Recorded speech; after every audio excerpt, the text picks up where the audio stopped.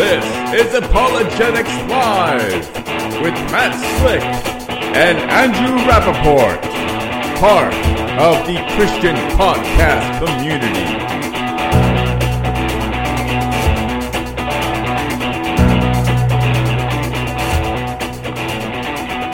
All right, we are live, Apologetics Live. Glad that you are out here with us. We are with our resident apologist, Mr. Matt Slick from CARM, who's been doing apologetics for almost 40 years. Yeah. And I just want to that was actually just a test. See, last week he got upset when I said more than 30 years. 39. 39. He wanted to make me the precision. 39. I want to see if you can do the same thing when I said almost 40. I wanted to see. No, because you're right. It's almost 40. It's 39. That's the number of mercies. I was right when I in the Bible. It was right when I said more than 32. Technically, yeah, but let's not shave off too much. I've been this a long time. A long time. All right. So right. This is a show for you folks who are watching live. You can join in. You can ask any kinds of questions you want. We usually do, for the most part, the link to join is at apologeticslive.com. You can see the link that's usually we end up having to wait to put that link in until just before we go live because of the way Google Hangouts work, but we may change that in the future. We are gonna we do have someone in who says he's a soft atheist, wants to discuss the position of objective standard of morality, so that'll be a good one. Matt, there was something that happened. I actually didn't get a chance to talk to you yet about this. Stand to Reason. I don't know if you're familiar with that ministry, Greg Kokel's. Yeah, I've talked to Greg before. Yeah, so they do a thing where they get their speakers to come in and will go into youth groups and either pretend to be a Muslim or pretend to be an atheist and grill the students, and the students don't know that they're actually Christian. Right. Just so so that these guys realize that there's some tough questions that to be answered, and then they start showing how to answer these things simply.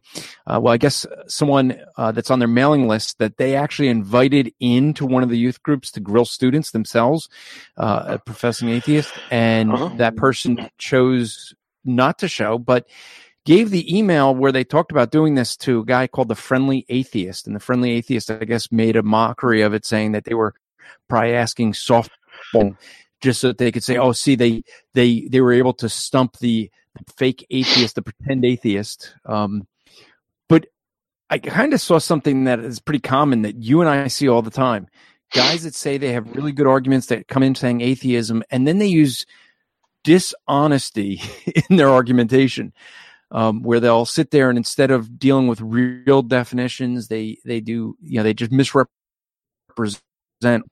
And so I think that's one of the things we see pretty regularly with a lot of the atheist community, right? Yeah. I try to get him talking. What does he do? All right. So before we bring the first person, what? I answered the question. I love doing that to you too. You set me up. I go, yeah, just dead air. It gets you every time. Well, sometimes they're dishonest. Sometimes their arguments are just not good, So we should you're with CARM.org. I don't know if I plug this. CARM.org, Christian Apologetics Research Ministry. 39 years Matt's been doing it because he likes the precision of it. I'm Andrew Rappaport with Striving for Eternity. And just to give a plug, actually, do I have the commercial? I'll give a plug later for the conference we got coming up with Justin Peters. So we'll probably play that later. But since we got someone in here, I'm going to add him a hint to folks. If you want to get in, and everyone likes to come in at the end and ask all these really great questions and you get good dialogue, come in right when we begin and you get the floor until other people start showing up. So that's the smart way of doing it. You get most time and we don't have to cut you off. So I just added John here, and John says he's a soft atheist who came in to discuss his position that there is no objective standard for morality. So you can unmute yourself, John. Yeah. I hope you can. You hear me okay? Yeah, there we go. So go ahead, ask your question. So basically, I was just, I see that most people, including Matt Slick, believe in the idea that there's an objective standard of morality. And I believe that this is a mistake. And I believe I can demonstrate how it's a mistake. Okay, go ahead. So first of all, I believe you believe in the correspondence theory of truth. Is that correct? Yeah, I lean towards that. Okay, and so, or propositional logic, something is true if it corresponds to a standard. Yeah, basically, yeah. Okay. So first of all, the question is how do we determine what is the correct moral standard? Well, God reveals it to us. But how do we know that? How can that possibly be correct if God is simply giving us his biased opinion? How can it be correct if God is telling us what's right? Yeah, isn't that just God's subjective opinion? Oh, define what you mean by subjective. Well, objective means it's unbiased by any personal position. Subjective would be biased by their position. So objective means not biased? Independent of any personal opinion or position, perspective. In relationship to who? In relationship to anyone. Okay. So is God's declaration of what is right and wrong therefore incorrect? It would be subjective. And if it's based on his character, which would not be subjective because he's absolute, knows all things all the time, he knows exactly what is right because it reflects his character, then it's just based on his character. If you want to call it subjective, then go ahead and call it subjective. When you say it's right, what do you mean? What's the standard by which you measure that is right? God reveals what is right as is consistent with his character. So basically what you're saying is that it's consistent with God's character is what makes it right? Yeah. And that's your opinion? That's what God has revealed to us in the Word of God, the Bible. Okay, but again, you're going with this is what God has revealed. So God reveals his position, his subjective position. Well, he's telling us what is right and is wrong, and he's telling us so that it's no longer subjective to us, but now it's objective to us. So you think that something can be objective to us even though it's subjective to somebody else? Well, the way you're defining subjectivity. You see, if God is the one who knows everything all the time and he reveals to us out of his character what is right, then it becomes an objective truth for us, right? Wouldn't you agree? I would not agree. Wait a minute. If it's no. If the truth is revealed from God, then to us, isn't that truth then non-subjective to us? Well, now you're calling it truth. Is not the truth of the moral reality not subjective to us, but objective? Isn't that correct? Well, again, you're talking about a moral reality being true. You're assuming something. When God reveals something to us, he reveals something based on his character, about what is right and what is wrong. Thou shalt not murder, for example. Then it becomes an objective truth to us. Is that not correct? I would say that is not correct. It's not objective truth to us. So it's a subjective truth to you? No, it is. If it's not subjective, it is not objective. If it's neither subjective or objective, then what is it? It is not. It is subjective. The question is not whether it's subjective. Wait a minute. How can it be subjective? That means it's based on your personal preference, your personal desires. But if it comes from God, it's not then based on your personal preferences. So it'd be objective to you, wouldn't it? It would be based on God's personal opinions and desires. I said to you. You don't really want to answer the question because I've already got you worked into a corner. The fact is, God reveals his word to us. He reveals what is morally right. He is the standard of righteousness. He reveals it to us. The issue of subjectivity and objectivity deals with us. And what we're talking about here is what is morally right and wrong. You don't have all knowledge. You do not know if God exists. You're a soft atheist. So therefore, the only thing you have is your subjective opinion about things. So you are not qualified to be able to tell us what is objective, particularly when we as Christians tell you that God has revealed what is objective to us. That's what I'm telling you. So if God reveals something to us, it's no longer it's not a subjective thing to us. It's an objective thing to us, isn't it? No, it is not. You want to claim that it's objective to you, but so if that's God not reveals something, it's subjective to us. If He says don't lie, that means it's just subjective to my opinion. It is subjective to God's opinion. If God is saying this is what you should do. God is let's just say it's subjected to God's opinion. And I keep asking you about you, and you keep misrepresenting the answer by misrepresenting my question. I ask you, let's try it again. Is not the revealed truth from God to you, and it's objective to you? Can you answer that? The idea that something is objective to me does not make any sense. What do you mean, objective? What does objectivity mean? Objectivity means free of any bias.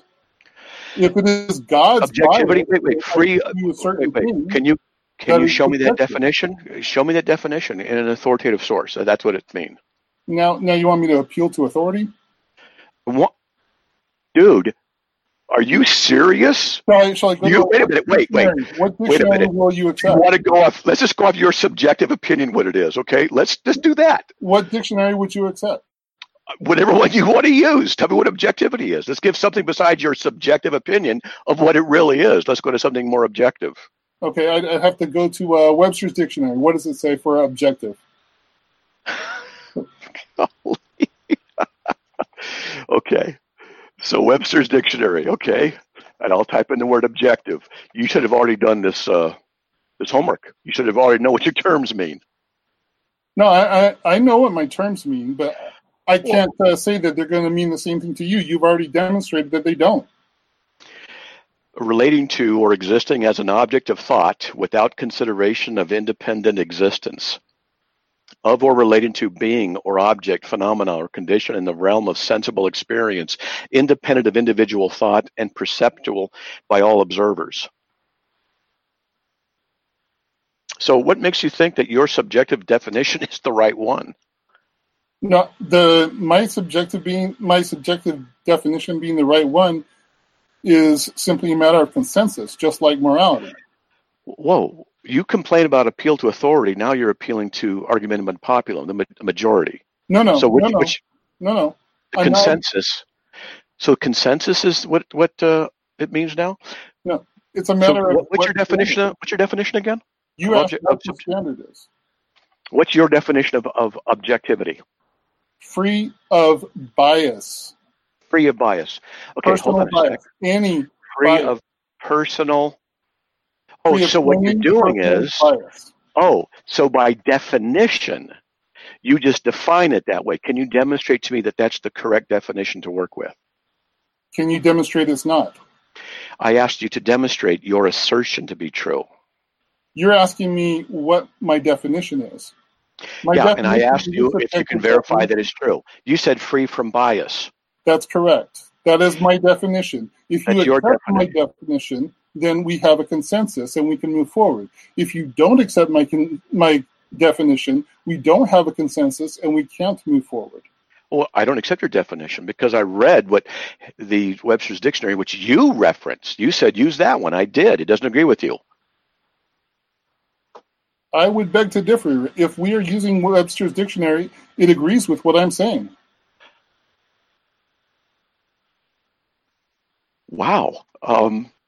So relating to or existing as an object of thought without consideration of independent existence, that agrees with your definition that it means free of personal bias? Yes. Wow. Of or relating to or being an object, phenomena, or condition in the realm of sensible experience, independent of individual thought and perceptual by all observers, having reality independent of the mind, that means without bias? That is correct. Well, okay. I guess then you concede that I'm correct. I'm conceding that if you want to agree with the Webster's Dictionary, and I agree with the Webster's Dictionary on the definition, then we can move forward. I'm glad that you just acknowledge that I'm correct and that you don't know what you're doing. Thank you. I mean, that was easy. It didn't take much. I think you're being disingenuous now, Matt. Oh, thank you. I didn't think that you liked me that much, but it's a nice compliment. Thank you. No, my point is that I think that you're basically assuming that you've won without actually demonstrated the case. No, I don't have a new car. No, I don't. I don't know where you got that, but This is exactly what I'm talking about. If we don't have a consensus of meaning, we can't move forward. no, I'm not bald. What? Where are you getting that? Seriously, what is up with you? Wow. I guess, John, you don't know what you're doing, do you? Because if I'm going to read you a definition and then you just reinterpret it to mean whatever you want it to mean in light of what you desire, then I can do the exact same thing to you. If you're not going to go with what the consensus of what you required was Webster's Dictionary, which does not say what you said, and then you say, but it does say that, how are we going to have any rational discourse whatsoever? Since you cannot demonstrate to me that you know what you're talking about in subjectivity, you can't define it. When I asked you to define it, you said, you define it. I said, where do you want me to go? Webster's. You couldn't even define it for yourself. I go there. It doesn't agree with you, and then you say it does. Do you really understand how ridiculous your presentation is so far? Oh, I understand how you're making it out and how you're trying to put it to the audience that is watching. I'm not trying to. I'm simply doing what's obvious. You're the one demonstrating that you don't have the ability to think critically in this area. You just defined it in a way not consistent with what the dictionary said that you want me to reference. What you want to do is say it means any personal bias, and you say, well, God has a personal, therefore it's not objective. So what you're doing is defining it in a very narrow way, specifically and purposely, which is not done in the dictionary you wanted to cite, so you can apply it to God so that you can try and win an argument, which really is no argument. Let's look at entry 1B. When I asked you specifically, I said, is it objective to you, the truth? You said, no, it's not. Then you said it's also not subjective. We only have two options here, subjectivity and objectivity. And then I asked you, if it's not subjective and it's not objective, then what is it? Can you answer that question? And my answer was that it's not about subjectivity or objectivity. It's about your characterization of it being truth. That's what it is? So that's your subjective opinion about what is true? About the word subjectivity and objectivity? I'd like to reference the 1B. 1B, of relating to, or which I've already quoted several times, yeah. Of being or object, of relating to, of being or object, phenomena or condition in the realm of sensible experience, independent of individual thought, and perceptible by all observers, yeah? Yeah, independent of individual thought, so any individual thought, and perceptible by all observers. Okay. Having reality independent of the mind. You are independent of the mind? No, I'm saying that this is the definition of objectivity that we are referring to. Okay. Having existence independent of the mind. Something that exists without us knowing it exists. No. Something it's independent of the mind. Independent of our mind. If it's independent of our mind, if it's independent of our minds, then it exists without us having to know it, right? This glass I'm holding in my hand, does this exist independent of your mind? No, I'm seeing it. So you're saying that if you cease to exist, this glass would cease to exist as well? Wow. Did anybody hear me say that?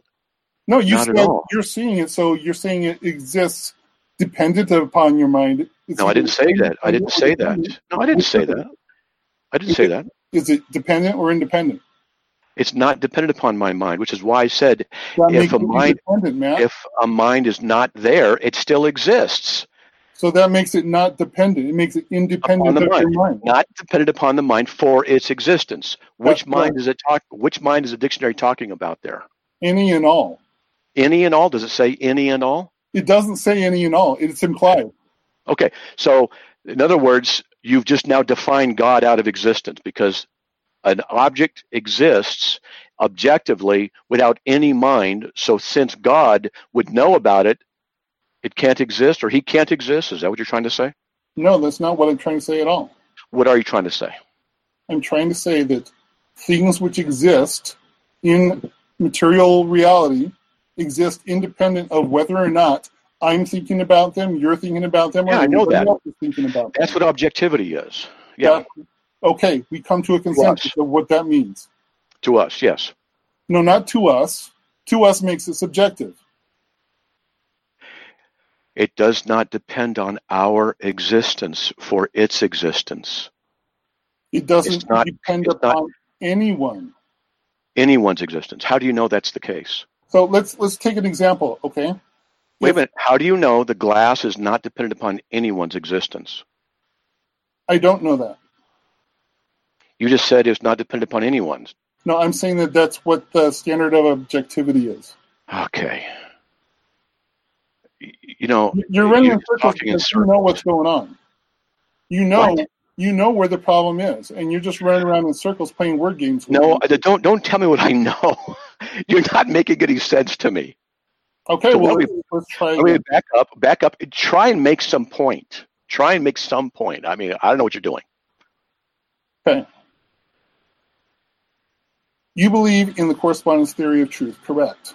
I said I lean towards that way, yes. If you lean, does that mean you believe it, or you don't believe it? Or you I believe lean it towards that. provisionally? Okay, good enough. That's what I said. Now, Okay. what's your next statement? Okay, so a correspondence theory of truth requires that a standard exists, correct? I can't say yes or no.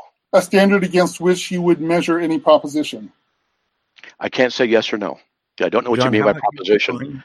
define your term. Don't. Yeah. You define it.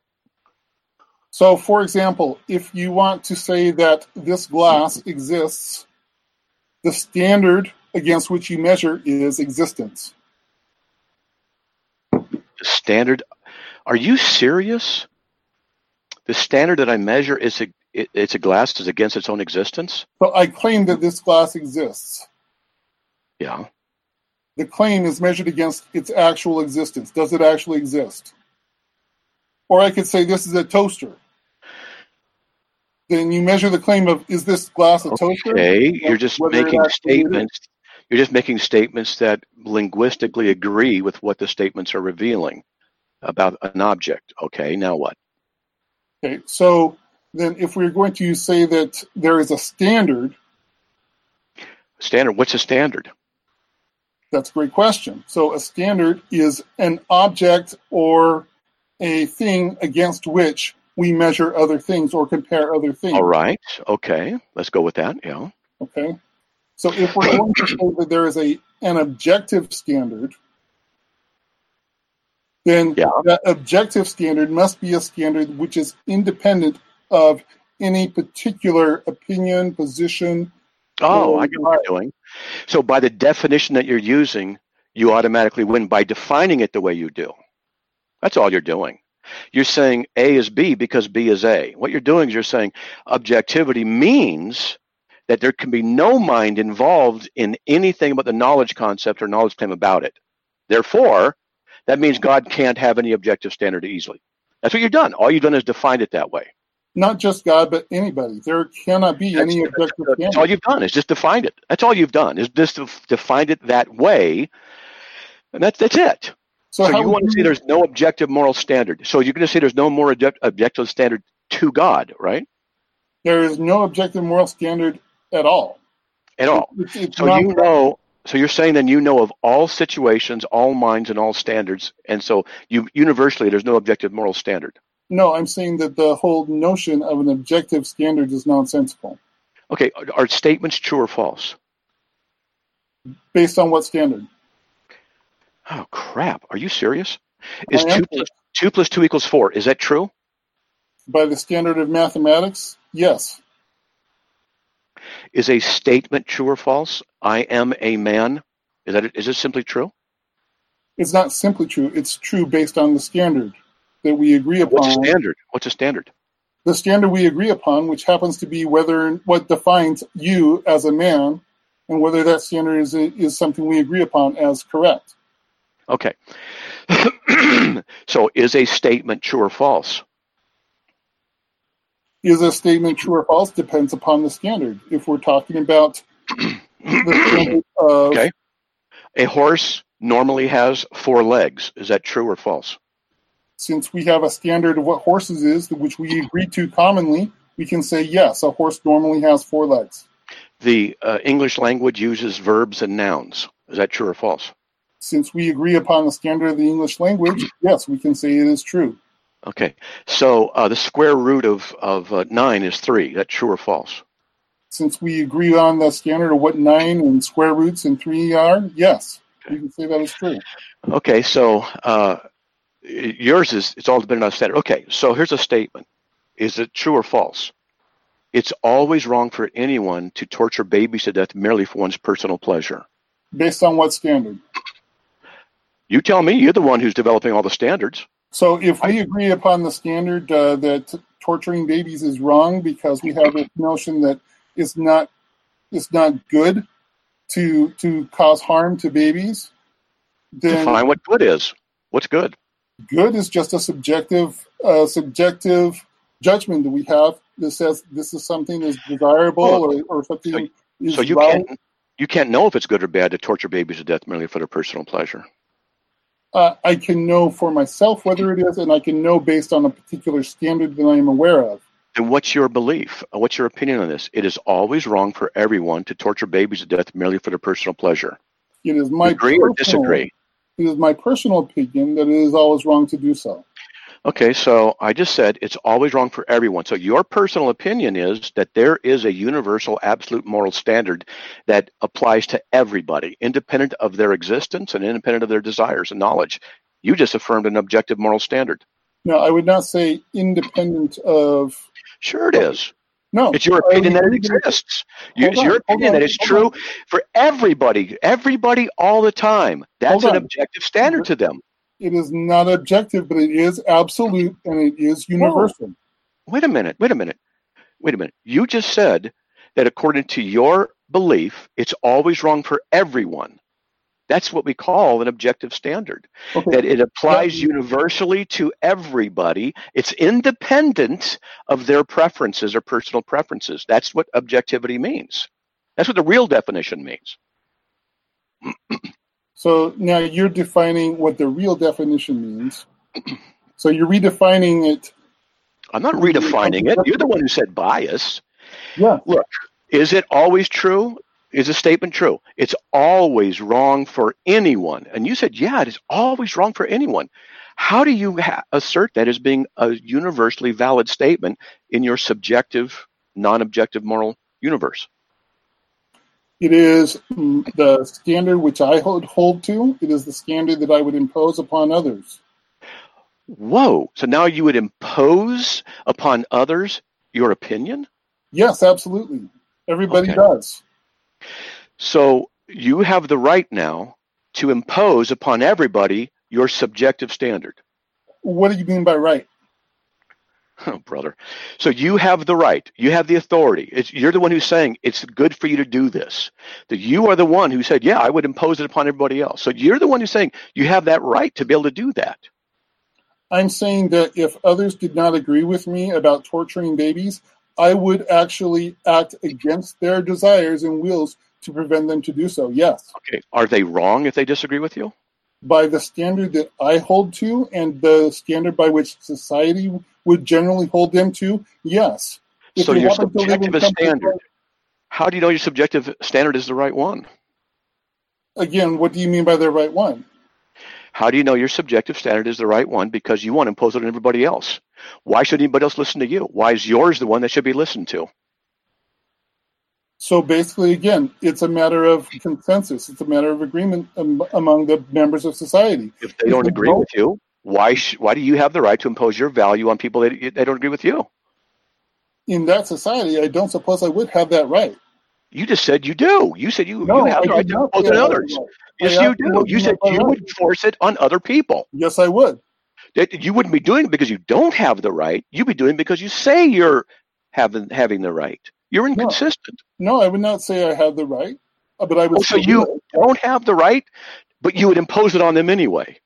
Yes, because I feel strongly against the torture of babies. So you feel it, and that's why your opinion is the one that should be imposed upon others by your judgment. I would say that, yes, I would impose it on other people, based on how I feel about that particular subject. And Okay. I would have the consensus of the vast majority of society, I believe. Who gives a flying rip what the consensus of the majority says?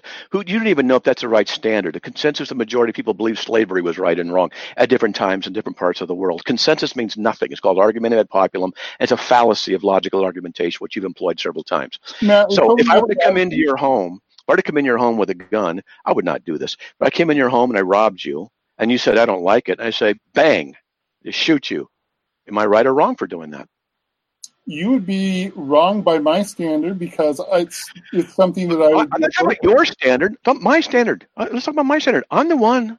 Am I right or am I wrong? You would have to tell me whether or not that agrees with the standard that you believe in and hold to. So if I say I believe that this is okay for me to do and I shoot you, am I wrong for that? Objectively?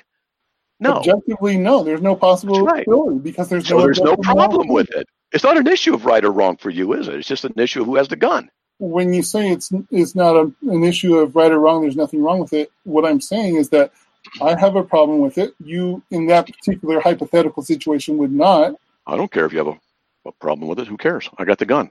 So exactly. what? And so it's just a matter of force. So this is where we have morality. Morality is... Wait a minute. You said it was okay to force your view that it's wrong for everybody to do that thing about the baby thing. You said it's okay to do that. So is it okay for me to do that? Is it be consistent? Is it okay for me to shoot you and use my force? I said I would do that, and you're saying that you would shoot me. In that such hypothetical situation. Let no one take it out of context. I'm not going to do it. Right. But you're inconsistent. You said you would force your view on others, and that's okay with you. But if I do the exact same thing, then it's not okay with you. So your system contradicts itself. How can it be true? It doesn't contradict itself at all. I'm saying morality is a matter of consensus. If we disagree with each other, we have conflicting morals or ethics, then we don't live peacefully among each other. I'm talking about you and me. Conflict. There's three factors: you, me, and my Glock. All right. Yeah. So the Glock and me win. The consensus is, and if I happen to have a buddy of mine and it's two people against you, our consensus wins. And so therefore, according to you, it's okay to do. No, not according to me. It's okay to do. According to you. No. According to us. No, according to what you're saying, to be consistent, you have to say, yes, it's right, because the consensus would agree. No. I'm saying that as far as society is concerned, society might say it's all right to come. Oh, so you disagree with slavery back in the 1800s? Absolutely, I disagree with slavery in the 1800s. But the consensus of society was that it was okay. Who are you? You are so inconsistent. No, I'm not inconsistent at all. Yeah, I would be inconsistent if I suggested that there was an objective moral standard which permitted slavery. What? Wait a minute. Opposed it, or an objective moral standard which opposed slavery and then permitted it. You said that you went with a consensus. The consensus of America 200 years ago said slavery was okay. No. You, by your own view, would have to say, well, they were right. It was wrong. It was okay to own slaves. That's what you would say. No, what I would say is that society is saying that it's right, and I would be in direct opposition to society, just as many of the people in that society were. You said by consensus. Were they right when the consensus said that slavery was okay? By the standard of society at that time, they were right. Okay, so they were right. Now here's a problem. So 200 years ago they were right, but now they would be wrong if the consensus was still the same? If the consensus was still the same that slavery is right or wrong, I'm not quite following your question. That's right. If the consensus today was the same as it was 200 years ago, you have to say that it was okay to do. If the consensus of society today said that slavery is still right, I would still be opposed to it, but society would still think it's okay. You'd be inconsistent because you said your morality goes with the consensus. So now you're not saying your morality goes with the consensus. No, you're inconsistent yet again. No, that is not what I'm saying, nor what I said. What I said is I have my sense of morality, which may differ from that of society. And if it differs from society, I'm willing, in many instances, not all, to actually go against what society says. And so if society I lived in said it's okay to torture babies or to enslave people, I would be opposed to that society, and I would act to subvert that society and prevent the what I consider to be wrong and immoral and harmful, even though that's not what society is saying is. Okay, do you believe in universal moral absolutes? I believe that a universal moral absolute is something that a person can hold and say that all society or all people ought to behave a particular way.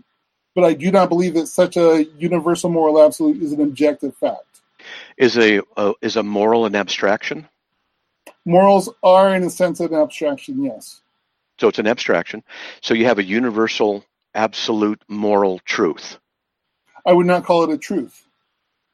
It's not true that we should not torture babies to death? It's okay to do it? Or is it false? Statements are true or false. So is it true or is it false that it's always wrong? Standard. Is it true or false? It's always wrong for everyone to torture babies to death merely for one's personal pleasure. Is that true or is it false? According to whose standard? According to my standard, it is true. According to some other person who enjoys that and believes that that's what people should do, that would be false. So then you would have the ability to justify that it's okay to murder people, babies, torture them to death merely for their personal pleasure. If it's their opinion, and you'd say, well, for them it's okay because it is okay for them. No, I'm saying that they would think that it's okay. I would not justify their behavior according to my standard. Who cares? So whose standard is right? Yours or theirs? They differ with you. Which one's the right one? Again, you're asking whether or not or you're basically trying to get me to say that there's an objective moral standard when there's not. Which one's right or wrong if you disagree on something? By whose standard? You two are disagreeing. Which one's right or which one's wrong? They both can't be right and they both can't be wrong because they're mutually exclusive. So one person would say hypothetically it's always wrong to murder, and someone else might say it's not always wrong to murder, or it's always wrong to lie, not always wrong. Whatever it is, there can't be a third option. How do you determine if either one is true, or both are true, or are both false? Because if you can't decide if one is true and the other one is false, then you don't have any way of knowing if there is any truth or is any falsity, and your statements don't have any truth or falsity value to them. So again, it depends on the standard that you're measuring the question against. So you don't get it. If you cannot determine what is true and false, even your statements about what is true and your opinions have no meaning because they have no truth or false value to them. They're nothing more than your personal preference of subjectivity. And the only thing you've got to offer is, it's just what I like. That's all you've got. And who gives a flying rip? But what you're saying is that I have to compare the standard or compare the statement to some standard, some objective standard, for it to be an objective truth. Well, that's what you keep on pointing at and saying, how do I do that? But the point is that all standards are subjective. All standards are subjective. Are you absolutely sure about that? The only standard or the only thing that's objective is our measurement against the standard. And we can say objectively, yet this applies to the standard and is true, or this applies to the standard and is false. So, it doesn't correlate with that standard. Are you familiar with basic logic? Yes. Law of identity? Yes. What is it? Law of identity is the notion that an entity is identical to itself. What's the law of non-contradiction? It is the idea that no two propositions which are mutually contradictory can be true simultaneously. Law of excluded middle. That if you have two propositions which entail all options or all possibilities, that there is no third option which is neither the one proposition nor the other. In other words, the LEM, law of excluded middle, says statements are either true or false.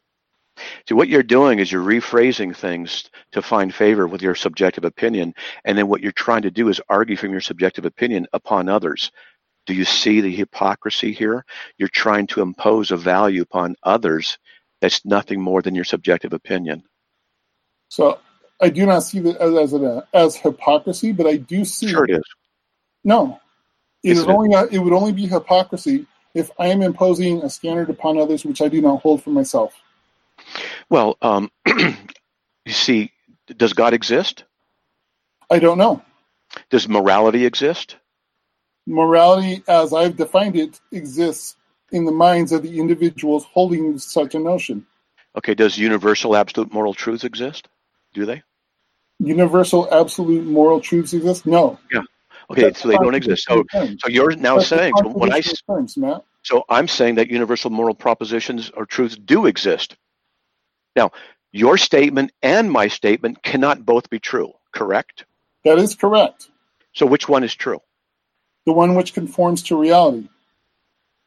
And how would you know it conforms to reality? We have to look at whether or not the statement that you made makes semantic sense, whether or not you can say that there's such a thing as objective standards. Specifically, and how would you do that? Morality. How would you do that? We would look at the...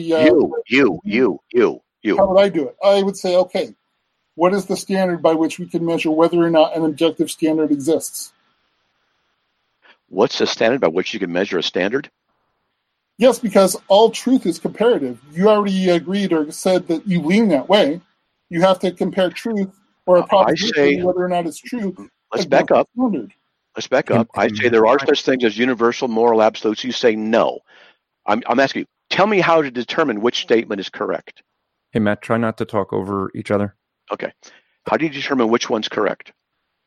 So how would I determine which statement is correct? I would first have to parse out the statement and say, do the words actually make any sense together?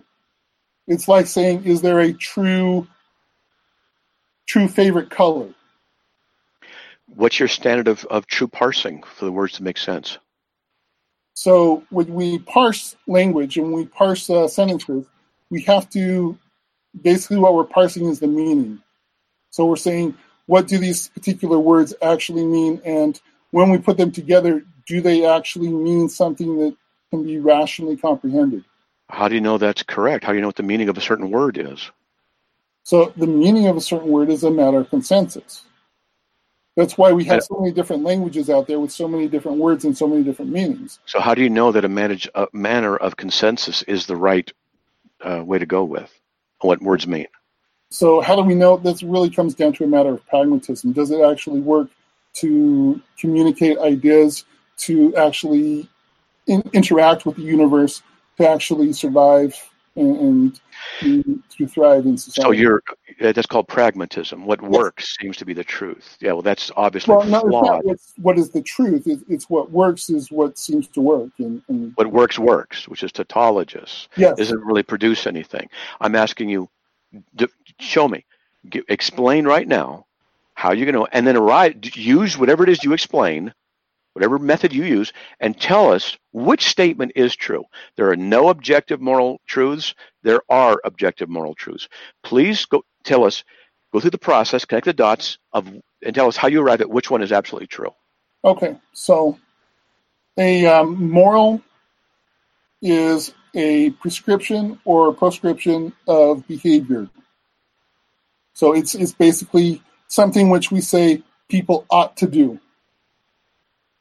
So can there be a standard of what people ought to do which exists apart from any person thinking what people ought to do?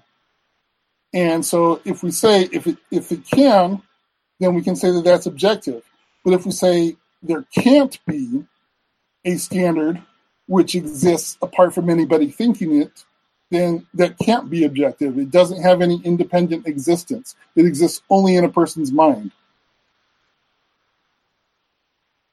Tell us which statement's true. I asked you to conclude which one's true. So if we say, can an objective moral standard exist? Well, we say, can a moral standard exist independent of any person's mind? Well, no, we can't see that happens because all moral standards exist only in people's minds. They don't have independent existence. Therefore, they cannot exist objectively. There cannot be an objective moral standard. Okay. So you said a moral is a prescription of behavior, something that people ought to do. That's correct. Okay. Or something that they ought not to do. Why ought they do it? That again is the whole thing about the subjectivity of the moral statement. Why ought they do anything? Why ought? Explain why they ought to do something. So, in a general sense, a person ought to do something because either they feel like they have a sentiment which says that this is something that ought to be done in order to create a particular ideal or maintain a particular ideal, or they ought not to do it for similar reasons. So ought is based on nothing more than personal preference. Preference or sentiment, basically, yes. And how do you know that this is the right way to determine what someone ought to do?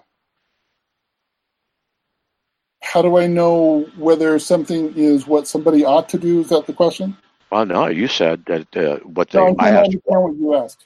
I asked why ought they do something. You said they ought to do something because they feel it ought to be done based on preference and sentiments. Yes, this is basically what the whole is ought dilemma or question that David Hume talked about way back in the early time. So if I feel something that I ought to do is come over and rob you, and I sentimentally think that's what I ought to do, then that is a good moral behavior according to you. No, according to you. No, according to you. No, according to you, because you're the one that's having that thought that you ought to do that. No, you said that this is what's defined by, and you're saying that's what makes it good. I applied it and say this is what I'm doing, so therefore it is good by nature. No. So either you're misunderstanding me deliberately or unintentionally. I'm going to assume that it was unintentional. So what? Someone's got their thing on. Go ahead. No. Okay, so what I'm saying is that if a particular individual thinks that this is what they ought to do or what others ought to do, that is their individual subjective standard of behavior. If they're imposing it upon another person, that's what is called morals or morality. If it's self-imposed upon themselves, that's what we would call ethics.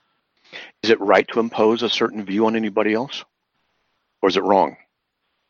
Well, in my personal opinion, it is right under certain circumstances to do so. Society generally feels that it's wrong to do it under certain circumstances and right to do it in others. That's why we have police officers, for example. So what you've given me here is sometimes slavery is okay, sometimes slavery is not okay. You don't have any standard by which you can judge what is true or false. You don't have any standard by which you can say something is moral or immoral, other than to say it's just what people prefer, and then it's by popular vote. This is what you've really given us. And you don't know that all your opinions are true or not. They're nothing more than your opinions about this. Now, I'm going to bring this home to you. What you've done is do nothing other than give us a personal opinion about something where you say in your personal opinion, objective morals can't stand. But the problem with your personal opinion is nothing more than your personal opinion, and it does not demonstrate that any objective standards do or do not exist. It's just your subjective opinion. This is the problem with subjectivity. It's self-refuting. When you have a subjective preference, what you're doing, you're saying, I believe it's right. Well, how do you know it's right? Because I believe it. Well, what makes it right? Because I believe it. It goes nowhere. You can't use logic to do this, because to do logic means you have to have absolute truths by which you can then raise in order to argue about morality. The problem with logic and morality is you can't bridge the is-ought gap. And if you've studied into philosophy, you should know this, the is-ought gap problem. When I asked you why ought someone do something, I was asking you to bridge the is-ought gap. And all you did was give me back to the subjectivity issue, which is not bridging the is-ought gap. All it's doing is saying, well, it's just my opinion. Well, that's nice. You have your opinion, but your opinion has no bearing on whether or not something is true or whether something is not true or whether or not there is an objective moral or whether or not there is not an objective moral, because your subjective opinion about morality is based upon you, and as I said, their subjective opinion is ultimately self-refuting. You've given us nothing to work with, and you've only refuted yourself. I would agree in part with what you said, but the part I would disagree with is the idea that there's no subject that everything's subjective in my position. It's not. Oh, you're saying there's objective truths? I'm saying that there are. Truth is based on whether or not it conforms to a particular standard. What standard? So in the case of existential truth, the standard is existence. Wait, but truth is a statement. Existence is not a truth. It's an actuality. That's correct. You don't understand apparently what truth is. The word tree is not true or false, but the statement there is a tree in my backyard is either true or false. That's correct. And what is the standard by which that statement can be considered true or false? Well, in the case of that testable statement, I would go out and take a look, and that would be based on empiricism. But you don't do that Correct. with morality. Correct. Because you can't. Because it's a different issue, and morality is an abstraction, and you admitted that already. Yeah. And yet you also admitted, in your opinion, there's universal moral absolutes. Yes. And yet you're saying that you are a subjectivist, which means everything's based upon your opinion, and your opinion is that there's universal moral absolutes, which means that it's imposed upon everybody, not just subjectively, but objectively, which refutes yourself. No. Yes, you did. No. So here's the thing. I agreed that there are universal moral absolutes.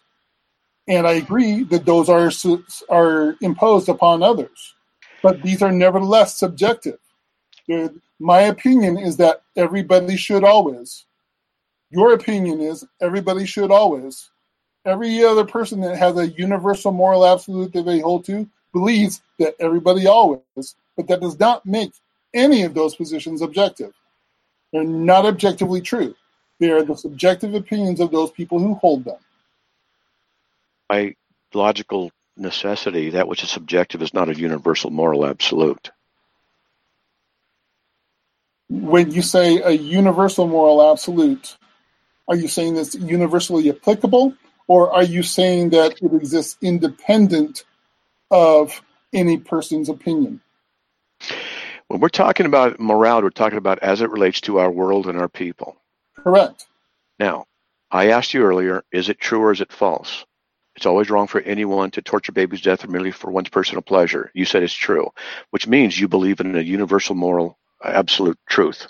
I said it's true according to the standard that I hold to and according to the standard that other people hold to that is similar or the same as myself. So according to your standard, it's universally true. And according to your standard, there's a universal moral absolute. Yes, one that I hold. Okay. One that comes from me and one that is shared by, thankfully, the vast majority of others when it comes to the torture of babies and slavery. So, and you also said it was an abstraction. Morality is an abstraction. Can you have an abstraction without a mind? No, I don't believe you can, which was what makes it subjective instead of objective. Okay. So now what you have is a universal, moral, absolute truth that is based on the mind. Again, you're injecting the word truth, and it doesn't belong there. The only time it can be considered truth is if it is compared to a particular standard. I asked if it was true or false. I asked if it was true or false. You said, yes, it's true, according to what you believe. To my standard. So your standard is a completely subjective standard that is universally true for everybody. No, yeah, so it is not true for everybody. It is true to the standard that I hold. And is your standard the right one? To me, my standard is the right one. Other people may disagree. Society collectively agrees upon what the standard is. I don't care about society. We're talking about you. Society holds the standard that benefits the majority of society. Yeah, and that's circular. Why is it beneficial? Because they agree with it. Why do they agree with it? Because it's beneficial. It doesn't go anywhere. It's a logical problem. But look, you're the one who said that it's a universal moral absolute. That I hold. But it's also a conceptual thing. So you hold then, your opinion is that there's a universal moral abstraction, a single universal moral abstraction that's represented by the statement, it is always wrong to torture babies to death merely for one's personal pleasure. So what you're saying is there's a universal, a transcendent, universal moral abstraction. Transcendent means it's not dependent upon space and time. Now, not dependent upon space and time means it's transcendent. It's always wrong for everyone. That's independent of space. It's independent of people. It's independent of time. In the sense of independent of people, meaning their preferences don't determine its validity. So you're saying that there is a universal, moral, transcendent absolute, which is an abstraction. Okay, so when you say it's not dependent upon other people for its validity, that is, in a sense, true, but only according to the standard that we are referencing. And that talking about you. Is one that I hold, and therefore it is true according to that standard which I hold.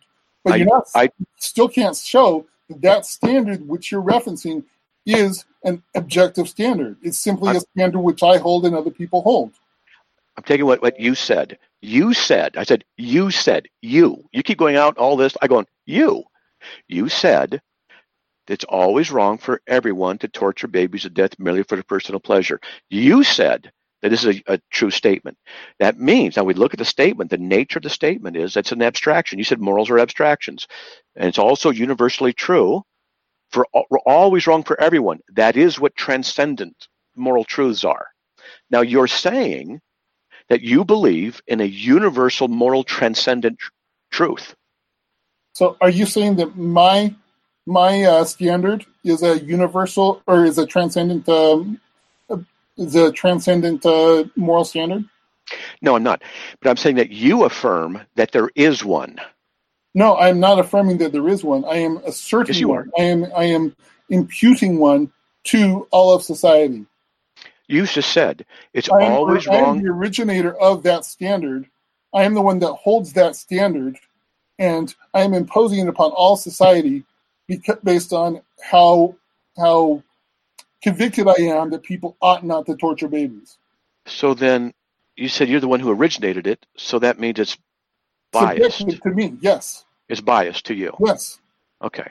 And so you said that which is objective is what's not biased. So you're saying it's just subjective. So your subjective opinion is there's an objective truth. No, I'm not saying that it's an objective truth. You're the one that keeps on saying You just that. did. You just did. No, it's always wrong for everyone. That's an objective truth. It doesn't depend on our subjectivity. You're saying it's universally applicable. It is dependent upon the standard. Something is only true according to a standard. Dude, you said that there's a universal moral truth because you're the one who said it's always wrong for everyone. That's your opinion. You believe that statement is true. So you're the one saying there's a universal moral truth standard that everyone ought to be based on your subjective preference. I'm not saying it's a truth standard at all. I'm saying the standard I hold is that yes, you are. Universally, absolutely, immoral. Yes, you are. You are saying it's a universal truth standard by agreeing to the statement. No, I'm not saying it's true. Okay, so if there's the standard that I hold, and you say, is torturing babies, always... I didn't ask that. It's not that. It's always wrong for everyone. Is it always wrong for That's the statement. Right. So according to the standard I hold, it is always wrong for everyone. Now, I think we're just going over this over and over again. I think, Matt... we are. Where we're not making any progress. Yeah, we're not because you're stuck. I'm willing to just kind of leave it at this and say... no. Well... No. You're the one... I'm going to show you. You're the one saying it's always wrong for everyone to do a certain thing. You're the one asserting there is a universal moral standard. You're the one saying that based on your subjective opinion. How do you assert subjectively that there's a universal objective truth? Okay, I'm not asserting there's a universal objective truth in that Yes, sense. you did. No, you agreed. It's always wrong for everyone to do this. That's a universal objective truth. No, it's not a universal objective truth. It is a position that I hold. It is a subjective position that I hold that everyone should always not torture. Your opinion is that there's a universal moral truth because I said it's always wrong for everyone to do this. You said that's correct.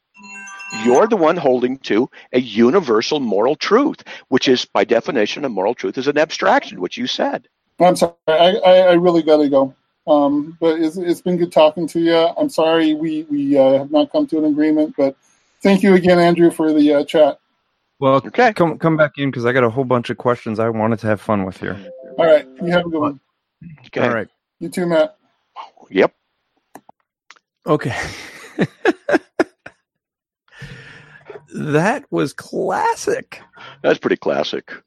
So on one hand, he affirms a universal moral absolute, but on the other hand, he does not.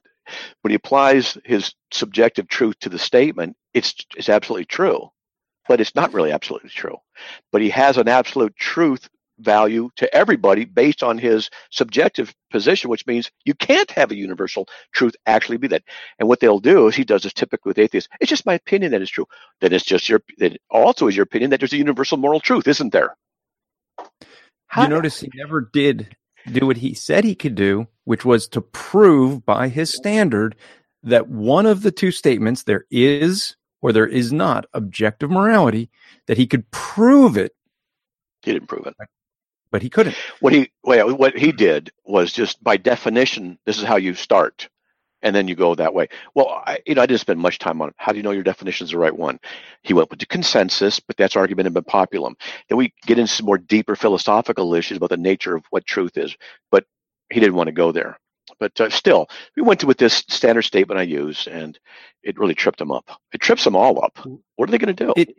It was funny because he's first off begging the question. He wants you to accept his definition. And I was going to do that. Just say, I could prove he's wrong. There's 3 of us in here. 2 of us agree there's objective morality. By his standard, he must accept the majority. I mean, the real scary thing, here's the real scary thing with this. This becomes good for folks to see. It's exactly what we actually started the show with. He was a great example of it. That what atheists have to do is redefine all their terms because their arguments are not logically valid. So they have to redefine everything to try to fit what they wish was reality. Yeah. And that's what he was doing. So much heresy, so little time. So he gives a definition that as you pointed out, his definition is worded so that he can win an argument, but it's not a valid definition. So his definition. Well, if we all accept the definition, and so what you have is that everyone, as you pointed out, everyone's just changing definitions to say, well, what's an atheist? An atheist is someone who lacks belief. And I love what you do. This is an atheist. My mouse is an atheist. Yeah. This pen is an atheist. It lacks belief. I mean, they end up on poor definitions. They can't be precise because their arguments are invalid. Gosh. It was pretty bad. The scary thing with this, and what you see with the atheist, is that what he was ultimately appealing to is majority rule and might makes right. And that's where it gets scary because this is, when you get this as a government, that's what ends up happening. That's that question I posed, I framed for my debate with Dan Barker. It's always wrong for anyone to torture babies to death merely for their personal pleasure. This is the inconsistency of the universe of the atheist position who says all morality is subjective. How can you then, from your subjective opinion, say all morality is really subjective? How can you then say, but it's universally applicable to everybody?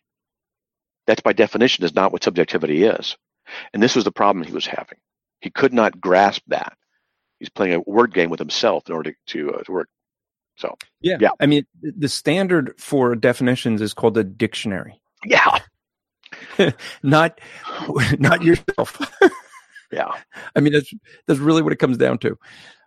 Yeah. I hope I illustrated it true when he said, basically the definitions, whatever standard you want, whatever the subjectivity of it. I started behaving in a manner consistent with his statement and was trying to illustrate the problem with it.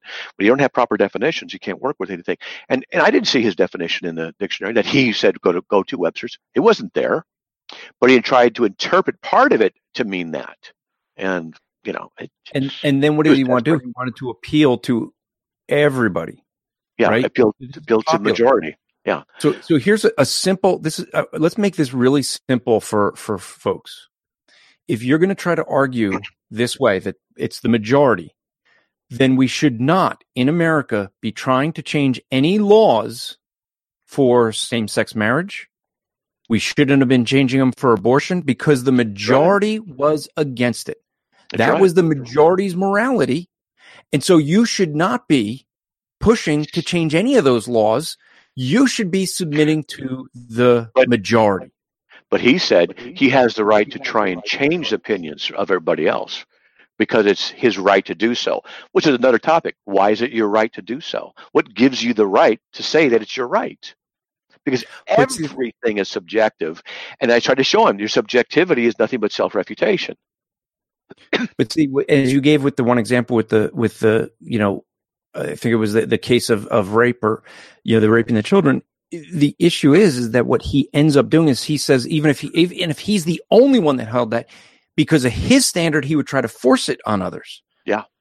And so therefore he's not submitting to the majority. It's the majority in his definition should be what's true. And, take this on the streets for police officers. He mentions the police. I mean, put that on the street for police officers. How in the world, by what standard are they going to judge?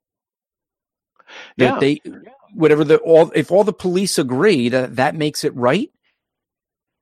Yeah. You cannot govern by this kind of thinking. And this is why atheism, whenever it gets into trying to govern, always fails. It leads to death. Yeah, always leads to death. Yeah, murder and death. Yeah. This is the problem is, look, even if you try to argue, as he was saying, that he has the right to change people's opinion. Okay. But that's not how we see that change going on in culture. Why would he say that we should go with a consensus definition of things? He's contradicting himself. Because the definition is changing. Therefore, it's not consensus anymore. It's them changing the definition. If he's going to be consistent, he should always work to keep the status quo. Yeah, that's true. All right. So I think John was the next one in. Wait, I'm going to get some. I'm going to do before we bring John in is I'm going to play a quick commercial. So many Christians struggle with suffering, and yet they do it alone because most of us are too ashamed to let others know that we're struggling. We struggle alone because we think that there's something wrong. As Christians, we shouldn't be struggling at all. We should just have the answers, and yet that's not the case. There's many of us who struggles, whether it be within our marriage, whether it be with our children, whether it be with physical ailments. I want to let you know of a conference coming to Freehold, New Jersey to help with this. It is called the Sanctification Through Suffering Conference. It is going to be held at Chinese American Bible Church in Freehold, New Jersey. You can get all the information and the speakers. The speakers will be Justin Peters, who, if you know him, you know he struggles physically, Frank Mullis, Colleen Sharp, and Joe Suazo. And we will have this conference. You can get all the details and register at strivingforeternity.org/conference-on-suffering. Get all the details, and I hope to see you there. All right, so that's the conference we are going to be dealing with the topic of suffering, both dealing with anxiety, depression, physical things, and just got word this past weekend that Pastor Mullis will be doing a session on suffering through persecution, being that, as we were just discussing, that's something that's going to end up coming for Christians. Reality is the thinking that we just got an hour of, as that prevails, death always follows that. I'll also let you folks know, one thing that can help with dealing with suffering is a good night's sleep. How can you help to get a good night's sleep? Well, one way that I do it, and so does Matt, is we use MyPillow. MyPillow is a supporter, a sponsor of the show here. And so if you want to get yourself a good night's sleep, get yourself a MyPillow. You can call 1-800-944-5396. That's 1-800-944-5396. Let them know that you heard it on Apologetics Live. And so Matt and I both love our MyPillows. We both travel with them because they are that comfortable. I've had mine for many years, and it hasn't gotten any softer. So Matt can still hear you, John. I've unmuted, or I've added you in if you want to unmute yourself. I don't know what questions you might have. Do babies exist?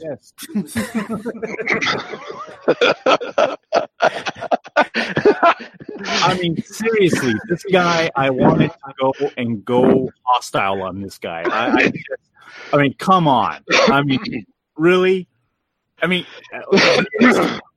he makes these claims, right? That he only lives by subjective standards.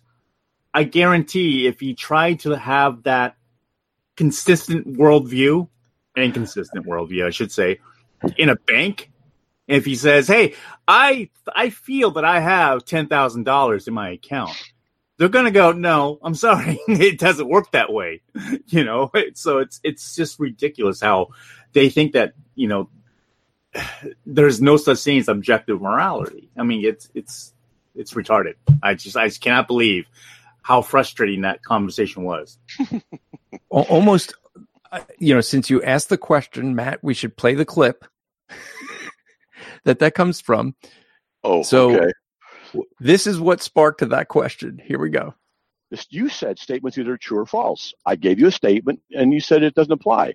It's not true that. It's not. So only true that statements would be either true or false. So is it true that I'm talking to you? Is it true that it's a true statement? I'm talking to you. Is that true? Yes. Okay. Is it true that babies exist? Well, I mean, babies how far exist. Go down the skeptical? Babies exist. Babies exist. Is that true, or is it not the case that it's true? If you want to go down if you want to be very strict about it, I would be skeptical about it. Okay, we're done talking. Yeah. We have a longer clip where John lost it. We can play that. Oh, jeez. Hey, let me give a quick shout out. We just got, and I forget what it's called when folks donate to the show in the middle of the show. Super chat. What is it? Super chat. Super chat. That's right. So we got a $2 super chat from Henry Rodriguez. Yeah. So thank you for that. All right. So I guess John's question for you, Matt, is: do babies exist? Yes. Next. Hey, my question is, how do I become a super chatter so I can do that too? I'm not sure. I think there's an IQ limit, so I don't know if you can make it. Oh, I don't qualify. When you're watching on YouTube, there is a way there's a little cash button. And you can, if you look down, you'll see the little smiley face. You also see a little cash, like a dollar sign, and you can click on that. And that's a super chat. Oh, I found it right below my chat line. Yes. Yeah. So what you do is, if you like what you're hearing, if you're enjoying the conversation, you can shoot off $1 or $2 or $3 or $4, whatever you want, and that will basically get that over, and we'll announce. Like Jason Manning just gave $2 saying "babies exist!" exclamation point. Hallelujah. Okay, we should have a T-shirt. Babies exist. We got it. We need a T-shirt. Okay. If we can get $20 in super chats, we'll play John losing it over "the babies exist." One of the funniest clips ever. We'll do that. How's that? All right. Tyler, Let's really? see, who is I would love to have his thoughts on the whole thing with the atheist. Jeez. Yeah. Well, it was, right, for me, it was a little bit of practice. We'll see how this guy's thinking, see if there's anything new. But it all comes back down to the same issue of subjectivity. But notice what happened when I started telling him about the transcendental nature of the statement that he was talking about, and it was a universal abstraction. He didn't know what to do at that point. And then his phone started going off conveniently, and he had to leave. So I don't know. The next up is Andrew. He was the next one in. So, Andrew, you can unmute yourself and ask your question from down under. Thanks, guys. Sorry, I got a call going in the background. I just wanted to say thank you for helping me out about 2 weeks ago. Getting me out of the thing, got back in the church and felt a lot better. That's basically all I wanted to say. Well, good for you. Good for you. It's good. I mean, what Matt and I pray before we start this each week is that this would be a blessing to specifically to believers like yourself, that some of the things that we teach would be helpful. And then we pray for the unbelievers that they would come to know Christ. Yeah, that's the tough part. Trying to talk to my brother about anything to do with religion is that's the tougher part. So I've ended up having to pray, and that's about all I got left. Well, good for you, man. Good for you. I think it had to do with subjectivity, a little bit of feeling, some other stuff, pointed you just trust in God and things like that. That's right. Yeah, and the church is going through changes, which we still got to have our meeting to get the committee to find the new pastor, that sort of thing. So it's. Well, have them fly me down. I'll preach for a couple of weeks, and then they'll have plenty to clean up afterwards. Yeah, I'm sure they'll enjoy it. Dan would enjoy it again. You would enjoy it. I don't know if anybody else would. Yeah, no, we've discussed you at length, I think. Yeah, he knows he didn't say, but it was good. We discussed you. We didn't say it was good, though. No, he just mentioned that he knew you and he said you're a little bit odd, and I kind of went, yeah, you know what? I think that's because of Asperger's comes in on it. That's my thought. Yeah, it does. But there's advantages and disadvantages to everything. So, hey, of course there are. That's right. Yeah, very slick. That's right. I am. Anyway, Matt's not slick enough. I have proven that Matt's not slick enough. No. You're just sneakier than me, but I'm totally slick. All right. So it looks like Perez wants to go, so let him go. I'll mute. Well, yeah, we go in order, and I'll give a shout out. I see Skylar Fiction in the watching, so give a shout out to him. We had a good show together some time ago. We may do another, hopefully, talking about Islam, but I've brought in Catholic Traditionalist. You can unmute yourself. And so what questions do you have for Matt?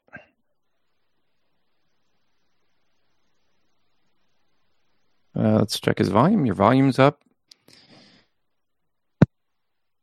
There we go. Coming in loud and clear now? Now we're hearing it. Okay, let me plug this back in again, because if I don't, you might hear the other volume. Let me try this again. Hold on. Okay, can you still hear me? Am I coming in? Yeah, you actually sounded better before. Oh, I did? Go ahead. Yeah, but okay, well. We can hear you. Go for it. Okay. Yeah, I think you're very good at debating atheists, Matt. I remember when you go into Pal Talk and you go into those atheist rooms and you get them all riled up. But I noticed that the atheists, they all use that same tactic, with these logic arguments that's presented. And, they try to work around it. So I called in, it was last year, I called into that Atheist Experience show. And I spoke to Matt Dillahunty. And I took a different approach. I figured, okay, well, let me get him to admit that through supernatural miracles, the credibility of God, it's more credible that a God exists rather than a God not existing. And so I asked him the question, I said, if Jesus snapped his fingers and made the entire universe disappear with the exception of, the Earth and the solar system, then would you say that it is more credible that God does exist versus him snapping his fingers and nothing happening? And I got him to say yes.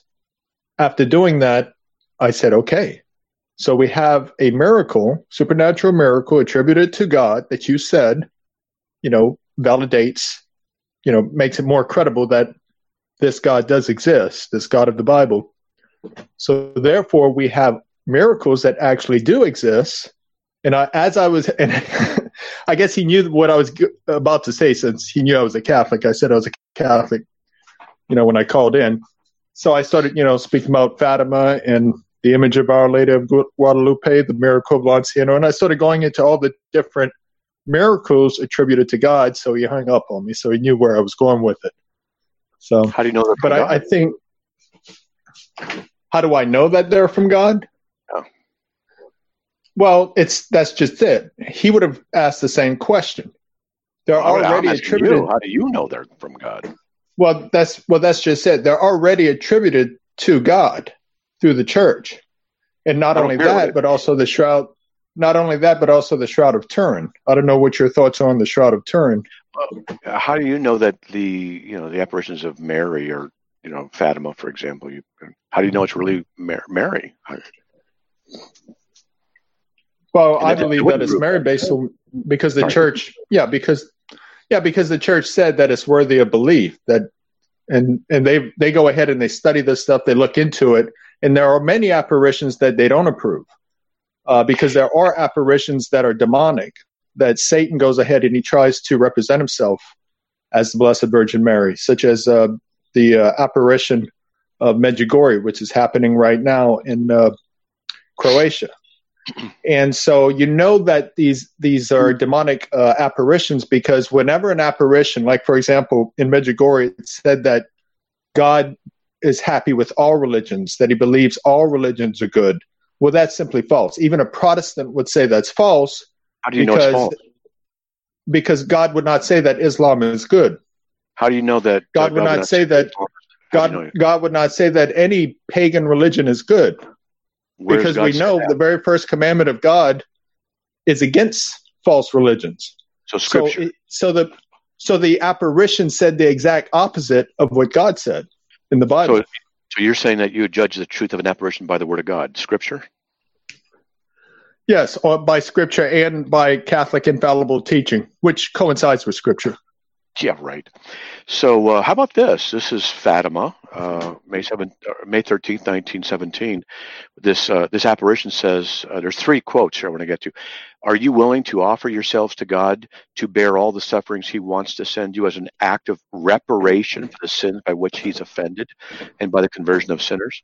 So they're supposed to make reparation for the sins? I thought Jesus made reparation for our sins. Well, you do know that Jesus didn't take all the penalty for our sins when he died on the cross. You do realize that, don't you? Yeah. Okay, so the reparations is in regards to that, those penalties. It's not talking about penalties with regards to salvation. It's talking about temporal penalties and penalties with regards to purgatory. So this reparation for the sins which he's offended. Okay. Correct. All right. So you're saying that what that really is it's nothing to do with atonement. It's about they have to make themselves right with God because he's offended by them. So they got to make it right. Yeah, that's for example, a person doesn't go to heaven if they're still in sin. No one can get into heaven if they have sin on their soul. Okay. Now, if one doesn't have mortal sin but still has sin, then they have to go to purgatory for a certain amount of time, and they're purged from that sin. They're made right with God with regards to being purged from that sin. And for example, I've heard Protestants say before that, well, Jesus took all our penalty for our sins upon himself on the cross. Well, that's simply not true, because one of the penalties was physical death. Another penalty was the pains of labor for women when they're giving childbirth. Another one is simply physical suffering. All of these things are because of sin. Therefore, we're still experiencing, physical death. Women are still experiencing labor pains. So the fact of the matter is we're still in a world whereby the penalties for sin still exist. Okay, so you're saying it's okay then that these children offered themselves as reparation for the sins by which God himself is offended. You say that's not a problem. Yeah, that's not a problem. When you go ahead and you pray for someone and you're doing, for example, you're doing something. Well, let me ask you this. Is it beneficial for any Christian to pray for another Christian? I don't know what you mean by beneficial for. It's not clear. Well, if you pray to God on behalf of another Christian, that, let's say for that Christian's child to get healed. Let's say the child is sickly, and God answers your prayers.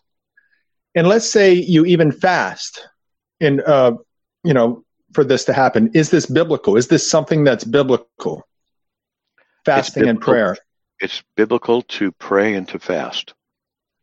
Okay, so if you have these children of Fatima praying and fasting for another Christian, so that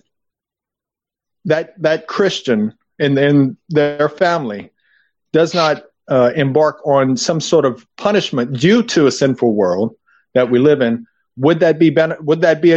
obviously that would be biblical then? Yeah, you're interchanging biblical and beneficial. There are certain biblical things to pray, but the quote I gave you Are you willing to offer yourselves to God to bear all the sufferings? You wait, guys. There's two more quotes that are really good. To offer yourself to God to bear all the sufferings He wants to send you as an act of reparation for the sins by which He's offended. So when we lie, we've offended God. So their suffering is for reparation. What that means, reparation means to repair, to make it right. So their suffering makes things right before God. That's right. Correct. Yeah. For example, let's say, for example, that's heresy. Well, that's heresy. heresy. Yeah. For example, no. Well, let me explain. For example, let's say a child. They're taking. The father says, "Get me some orange juice out of the refrigerator." The child gets the orange juice. The child is purposely careless with the orange juice and accidentally spills it. But it didn't have to happen because the child could have been cautious with it. But it happened anyway, and we have orange juice all over on the floor. So the child is actually sorry for what they've done. And because the child is sorry for what they've done, the father forgives the child. So this is what took place with regards to Jesus. He forgave us of our sins. So the child is right with the father. Now, do you believe that the child at this point should clean up the orange juice or leave it on the floor? Guy, you're way off topic here. I'm just saying that what the quote says, what this apparition says, is that by their sufferings, they're going to make things right before God. And that's what I'm trying to explain to you. Based on their sins against God. And the biblical position is that Jesus Christ is the one who did that. Let me read the second quote. Hold on. Let's focus on the first one because you pointed out, because we're not finished with that. Do you think that the child should clean up the orange juice on the floor, or now the child is already forgiven, but should the child leave the orange juice on the floor? Sure, he should clean up the orange juice. Yeah, he should. Okay, so then that answers your question. There are things that must be repaired. Cleaning orange juice off the floor mean that their suffering, these children's suffering, actually fixes the sins that have offended God. Because it was the sin of being careless with the orange juice that caused the orange juice to end up on the floor in the first place. Their sins against God. By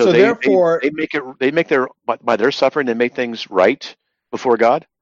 What by their sins? Notice what it says: as an act of reparation for the sins by which He's offended. Our sins against God are repaired by their suffering. Okay, Matt, we're going to go on to comparing Jesus to a child. We're not doing that here. Let's move on to your second quote.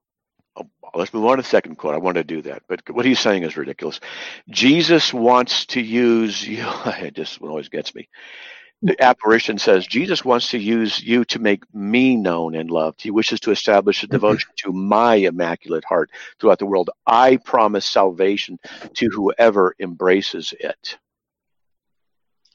Okay, well, just to answer Andrew. Andrew said that I was comparing Jesus to a child. I never compared the child to Jesus. I was comparing the father to Jesus. The father was the one that forgave the child.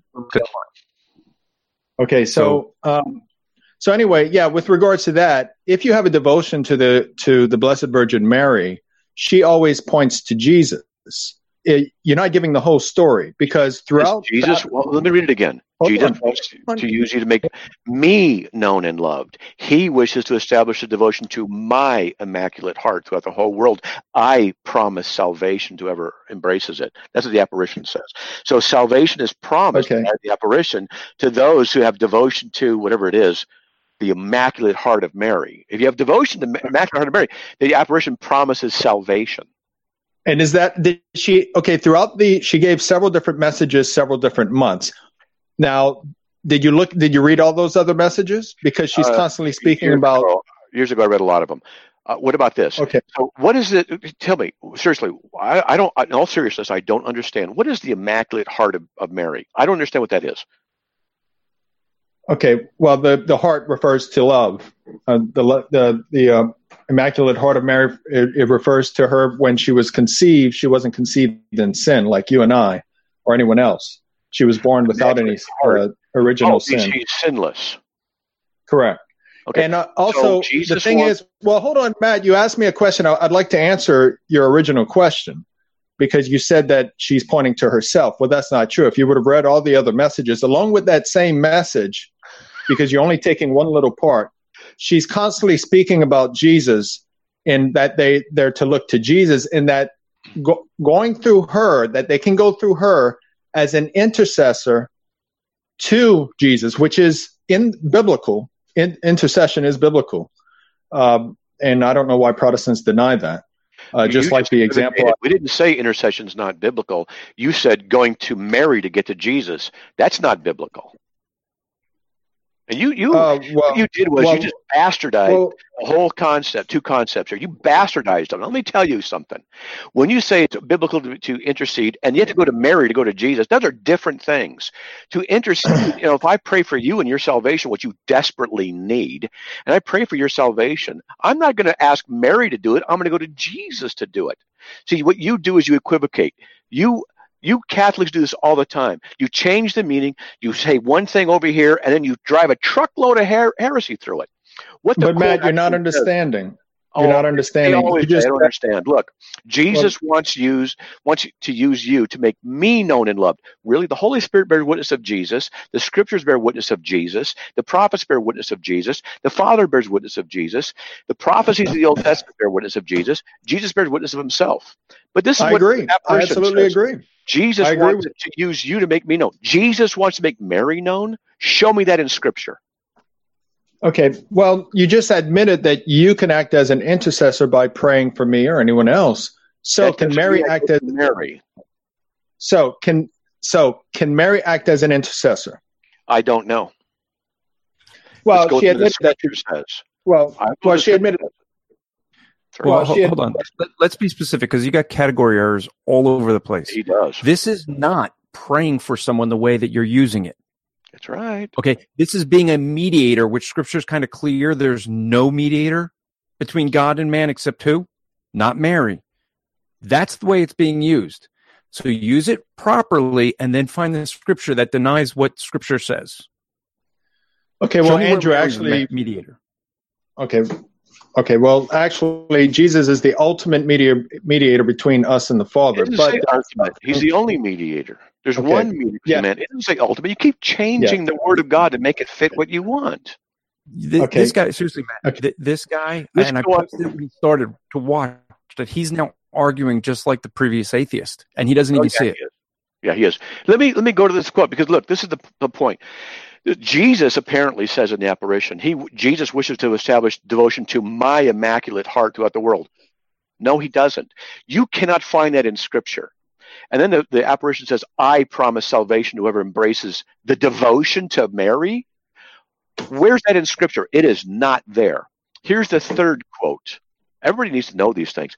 Sacrifice yourselves for sinners, and say often to Jesus, especially whenever you make a sacrifice, oh Jesus, it is for the love of thee, for the conversion of sinners, and in reparation for the sins committed against the Immaculate Heart of Mary. Now, not only we have sins against God, but now the apparition says, now you have sins against Mary. Really? This is elevating a demonic manifestation to official acceptance. The demonic manifestation is very obvious. And the reason we know it's obvious is because we go with what the Scripture says. We know that we cannot make any reparation for the sins by which God is offended. We cannot, which is why Jesus did it. He bore our sin in his body on the cross, 1 Peter 2:24. He made reparation for the sins by which God is offended. We know that Jesus wants us to come to him. He says everyone should come to him, Matthew 11:28. He says, come to me who are heavy laden, and I will give you rest. He doesn't say go to Mary. He never says go to Mary. He would never say that he wants to establish the devotion to the Immaculate Heart of Mary, and that this apparition would then approve, or God would approve of the apparition, saying that the apparition promises salvation to whoever embraces devotion to the Immaculate Heart of Mary. And nor would Jesus ever say, sacrifice yourselves for the conversion of sinners so that you can make it right with the sins you've committed against Mary. This is just idolatry. And the fact that you, as a Roman Catholic, cannot see this is just evidence of your unregeneration, your blinded, your bondage, and that you are on your way to eternal damnation because you are lost. Okay, well, what she means by that is she doesn't mean about sins as in she's not comparing those sins to the sins that you commit against God. She's speaking of sins with regards to offenses. For example, if you Matt Slick, was to reparation for the sins committed against the Immaculate Heart of Mary. You keep changing what it actually says to make it fit. You're backpedaling.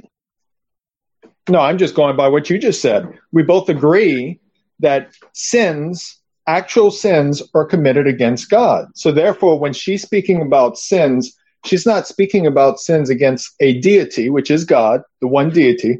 She's speaking about offenses against her because there are many offenses against her by many Protestants, where they don't respect her like we Catholics respect her. They show actually disrespect. It's an imposition of your Catholic value. It's not found in Scripture. So it's a meaningless statement to us. We want Scripture. And also those that actually compiled the books of Scripture, if you look at their writings, they spoke very highly of the Blessed Virgin Mary, whereas we don't see that with Protestants. We see them. Well, one of the reasons you don't see it among Protestants is because of the reaction against the idolatry that is committed by the Roman Catholic Church. We don't want to aid and abet the enemy of the gospel in that process. Well, it's not idolatry because we don't worship the Blessed Virgin Mary. We only worship the Holy Trinity. Well, actually, it's idolatry what you do. No. Yes, it is. But the thing is, why don't you ask me how I know that? Yeah, well, even if we disagree on Fatima, the thing is, it's still with regards to Matt Dillahunty, it still would approve something with regards to the supernatural. And that's what I was getting at, because he admitted that in my previous question to him, that it is more credible, because of a supernatural event taking place. And that's what I was getting at. And I think your approach is very good. It's one type of approach.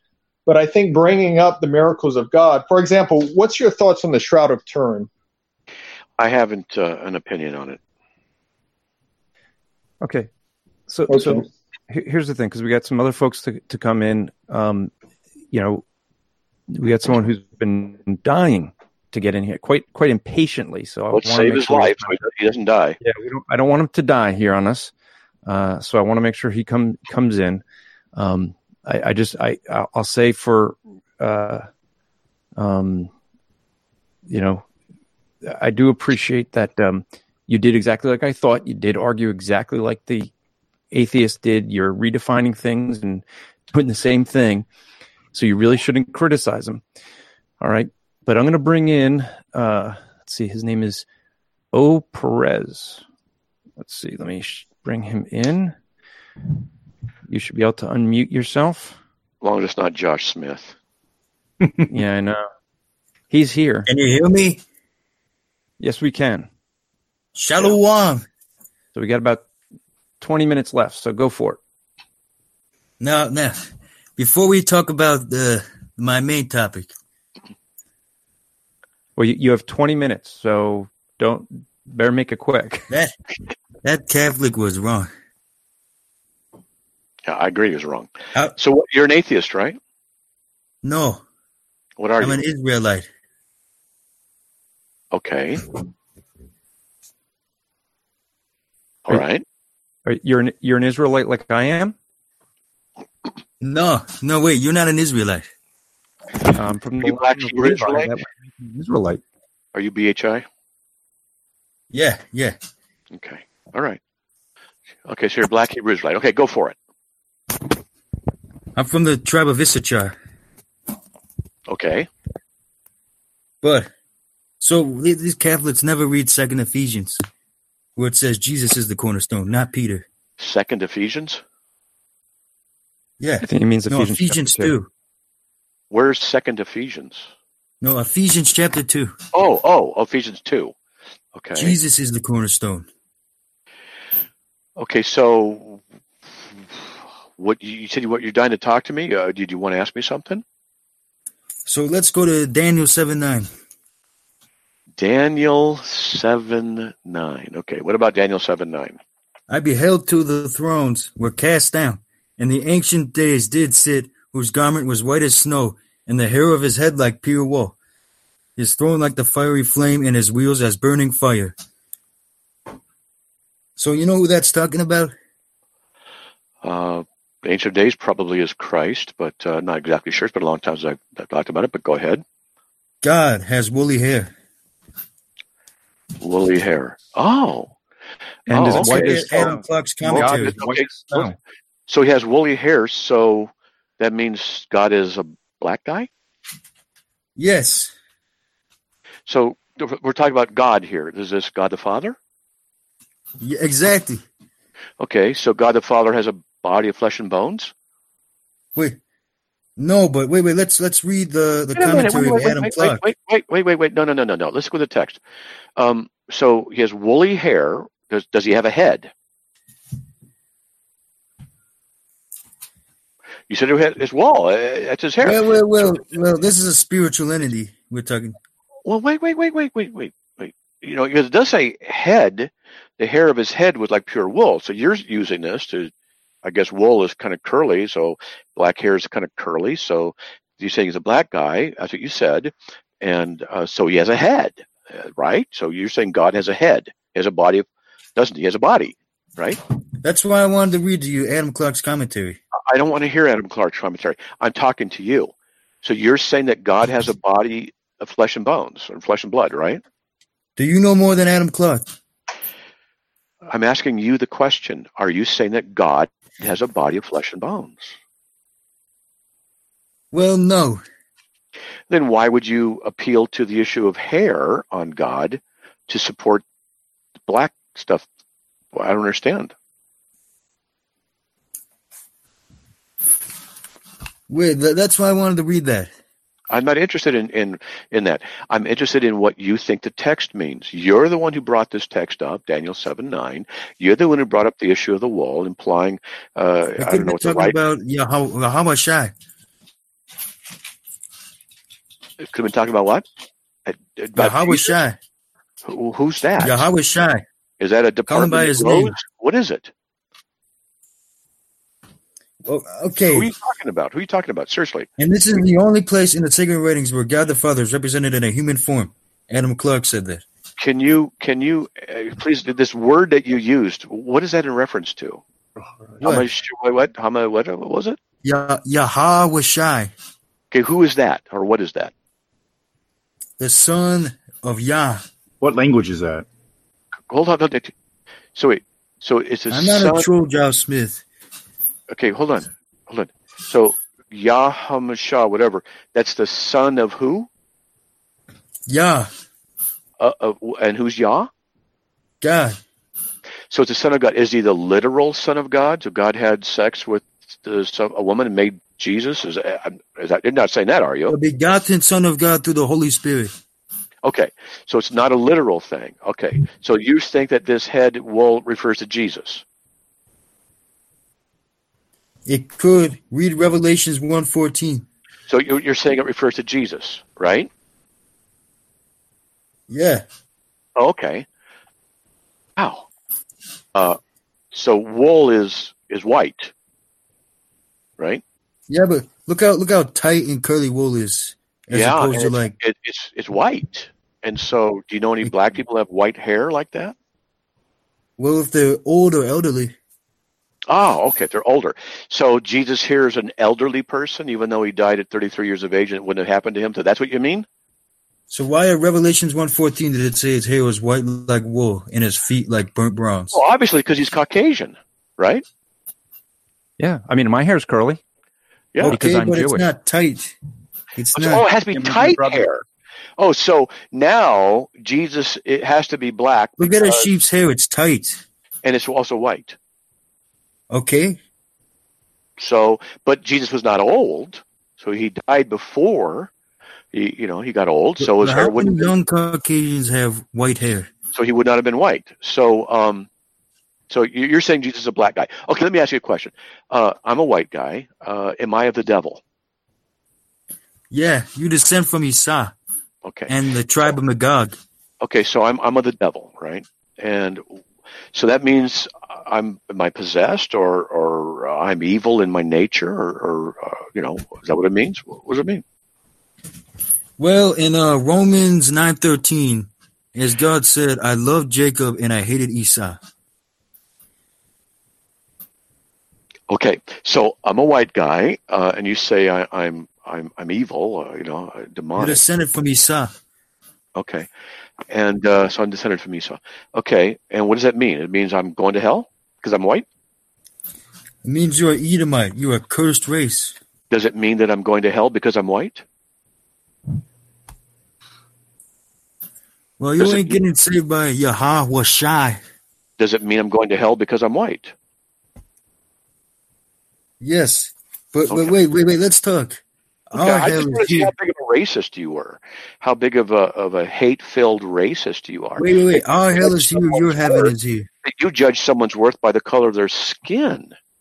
Man, what? That is just so racist of you. Yeah, I think Satan has got you. I think Satan has really deceived you. Satan obviously is speaking through you. You don't even know it.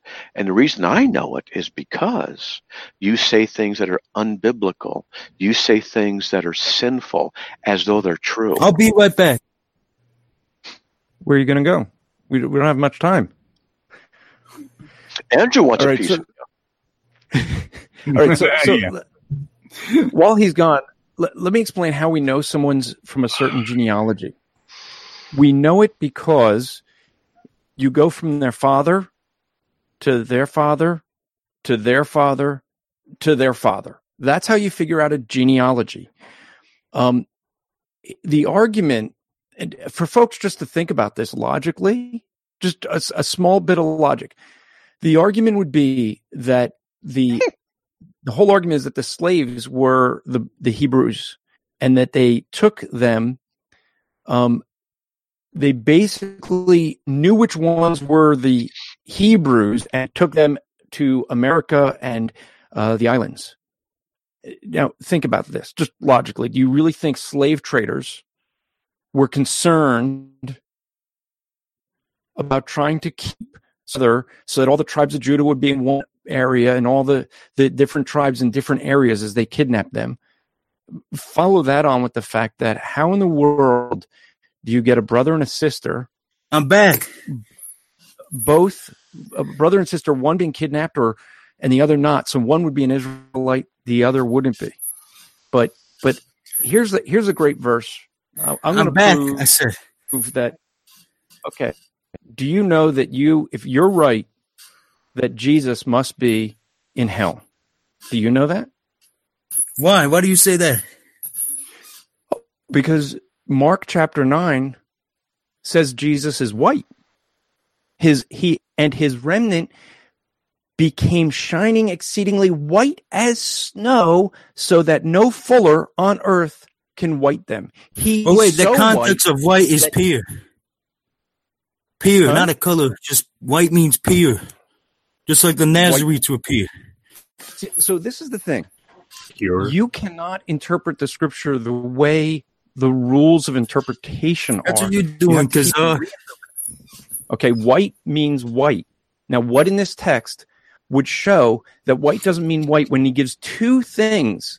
One, he compares it to snow, which is considered white. Two, he considers it to a fuller. Do you know what a fuller is? A what? A fuller. Do you know what it is? A fuller? Yeah. Okay, so I'll say you Wait, don't. wait. Let's talk though. A fuller would be a cleaner, so a dry, like a laundromat person. They would bleach things. So it is so white that no fuller, no cleaner on earth can white them. He's so white that there's no way to get him whiter. So this But he's that pure. You are misinterpreting the context. I'm reading the context. You're a lying devil. I didn't change the word white. You did that. Okay? It says he's exceedingly white as snow. He's exceedingly pale. pure. Exceedingly white as snow, so that exceedingly no fuller on perfect. earth can white them. That's how white he is. So if you're right, then Jesus would have to be in hell. Okay, I'll show you why you can't be saved. I just showed you why you believe Jesus can't be saved. You believe God You're lying is in hell. because that means he's pure, and I ain't gonna argue anymore. Listen, the reality is you have no proof that you're an Israelite. You cannot trace your line back to Abraham. You have to misinterpret a passage of scripture in Deuteronomy. I have a debate on the Striving for Eternity YouTube channel with the Black Hebrew Who else Israelites. fulfills the prophecies? There is no way that you can read Deuteronomy in context and argue that that is the African slave trade. It's impossible. Wait. Who else was almost wiped out by disease? The natives. What are you talking about? It said they would be wiped out, almost wiped out by disease in reduced in small numbers. That's what it said in Deuteronomy 28:59. Deuteronomy, which verse? 28:59 to 62. And that applies to the Native Americans. Huh? That applies to the natives. It does? Yes.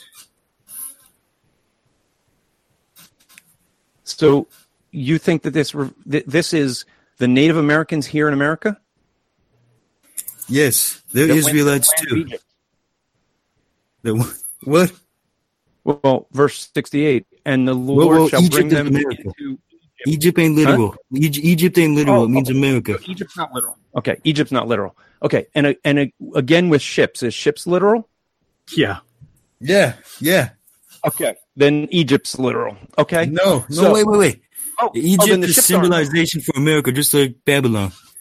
Oh, that's a symbol. Okay, what do the ships symbolize then? Slavery. The ships represent slavery. Yeah. Why? Where do we ever see ships representing slavery? The transatlantic slave trade. Yeah, that's not in the Bible. You see, here's the thing, Perez. You don't even realize that you're supposed to say Egypt represents the slave trade. You're not even you haven't been brainwashed enough to even realize which words you're supposed to. I'm an Israelite apologetic. What do you mean? Sorry.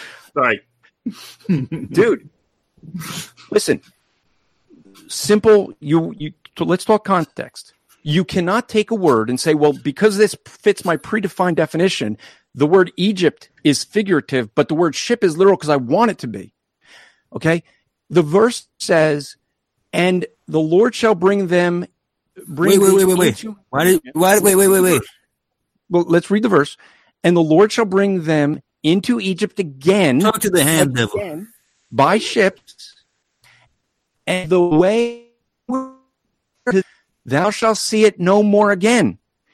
And there shall be, and there ye shall be sold unto your enemies for bondsmen and bondswomen, and man shall buy you. So this is impossible to be the African slave trade because there were buyers for those slaves. They didn't sell themselves into slavery. As happened when the Jewish people that fled the Assyrian and Babylonian captivity, as they fled by ship into Egypt to make a living, they sold themselves as slaves. They didn't have a buyer. They sold themselves. That's what actually happened. So what this verse is talking about is not the African slave trade. This verse is talking about a historical event that occurred both to the northern tribes of Israel and the southern tribes of Israel during the Assyrian invasion. You don't know what you're and talking the about. Babylonian invasion. Wait. Speaking of the Assyrians, the 10 lost tribes were dispersed throughout all the nations. So folks, this is what ends up happening. When you get someone pinned, you saw this with Matt earlier, with both the atheist and the Catholic. When you get someone pinned, they just jump off. They just completely ignore what's being discussed and jump onto something completely different. Wait. I gotta talk. Dang. So you got to deal with the context here. Oh, I got a question. Should white people be killed? That's my question. Should white people be killed because they're of the devil? Okay, when our kingdom was established, Okay, so you think that white people should be killed when your kingdom is established? No, you will lick the dust off of the bottom of our sandals. Okay. And does that include Jesus since he's whiter than white? That wasn't meant to be taken literally. White meant pure. He kind of made it pretty clear that should be taken literally when he uses all those references to white being snow and white being whiter than bleach. Give me the verse again. Give me the verse. I'm gonna expose you using the Greek lexicon. I'm using your King James because I assume you're a King James only kind of guy. Of course. So I've King James gone to your King James. And I've been reading to you from the King James, Mark chapter 9, verse 3. I'll read it again. Mark 9:3. King James was done by white people. They painted over King James. Calvinist. You see, people who are the devil, white people, the ones who translated the King James that you think is authoritative. Wait, you twisted Mark 9:3. Make no mistake. I read it. I'll read it again. And I'm reading it from said his garments became exceedingly white. It's not what it says in your King James. It says, as his remnant became shining, exceedingly white as snow. So no fuller on earth can white them. That's what it says. Okay, but the King James ain't accurate with the Greek every time. The King James ain't. It says his raiment in King James. Raiment, not remnant. Raiment. Raiment means clothes. Sorry, which version of the King James are you using? Just the KJV, the original. No, you're not using the original. You're using we're the talking authorized. about his clothes. You're reading the authorized King James. You have no clue what you're talking about. Which is the 1800s and later. You don't even know Greek, that. It's talking about clothes. In the Greek, it says clothes. The word for raiment or whatever. Wait, no, that's. How do you know that that's literally what it's supposed to mean? Irmatia, which means an outer garment, a cloak, or rope. Oh, so you're going to what now? You said you're King James. Now you don't want to go to King James. Look. The Greek is more official than the King James. Is it saying that he's white? Is that what it says? It said his clothes are white.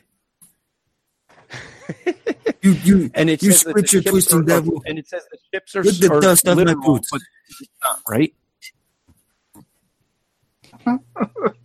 Is that what it says?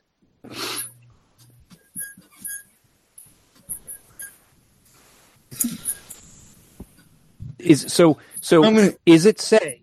Because here's the thing. Here's the thing you cannot do. You cannot stay with the scriptures in context, interpreting it the same way. You're like a Catholic trying to defend Marian devotion. We're not defending Marian devotion. Yeah, but what you're saying is like similar to a Catholic. It never works. No, here's the thing.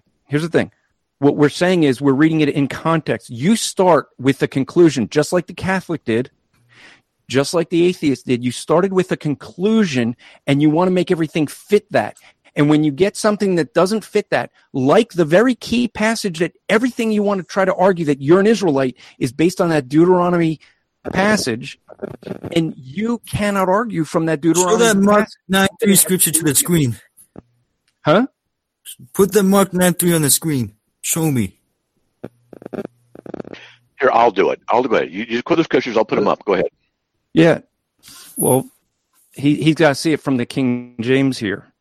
The King James 1900 version. 1900. It's 1611 it was wrote. Oh, okay, hold on. Let me get his 1611. This would be great. I'll see if he could actually read it. Hold on. How many of you guys have ever seen an actual King James? This was classic. Now we're going to have some fun. All right, go ahead. Put it up the screen. Is the 1611 version. Okay? Okay. And, we will see. I'm going to hold up the screen, and we will see if he can read the 1611. Hey, Calm, I saw that comment you made.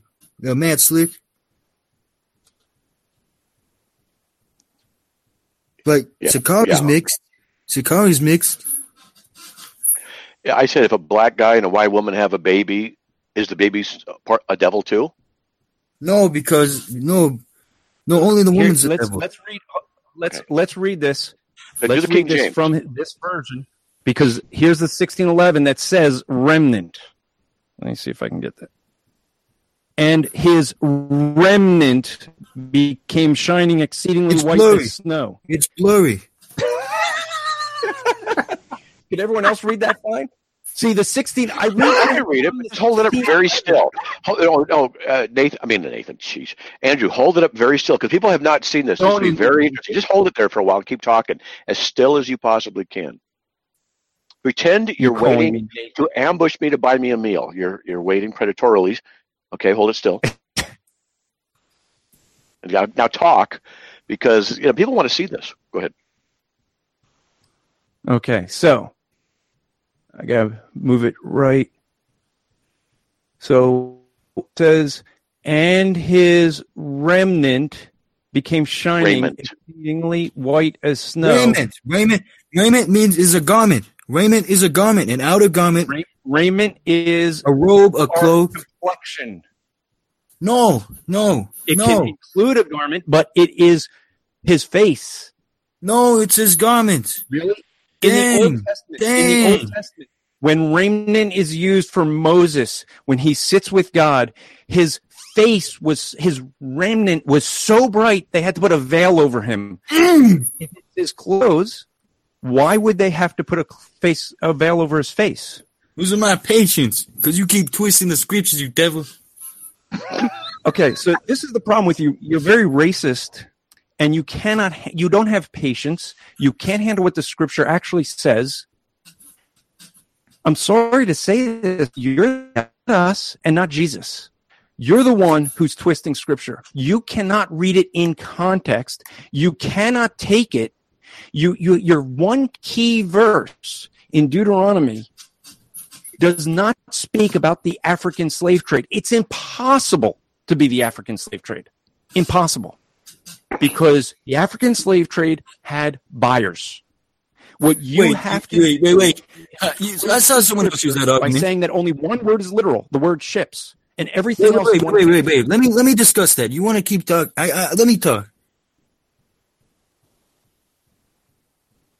Are you done now? I'm going to talk about that.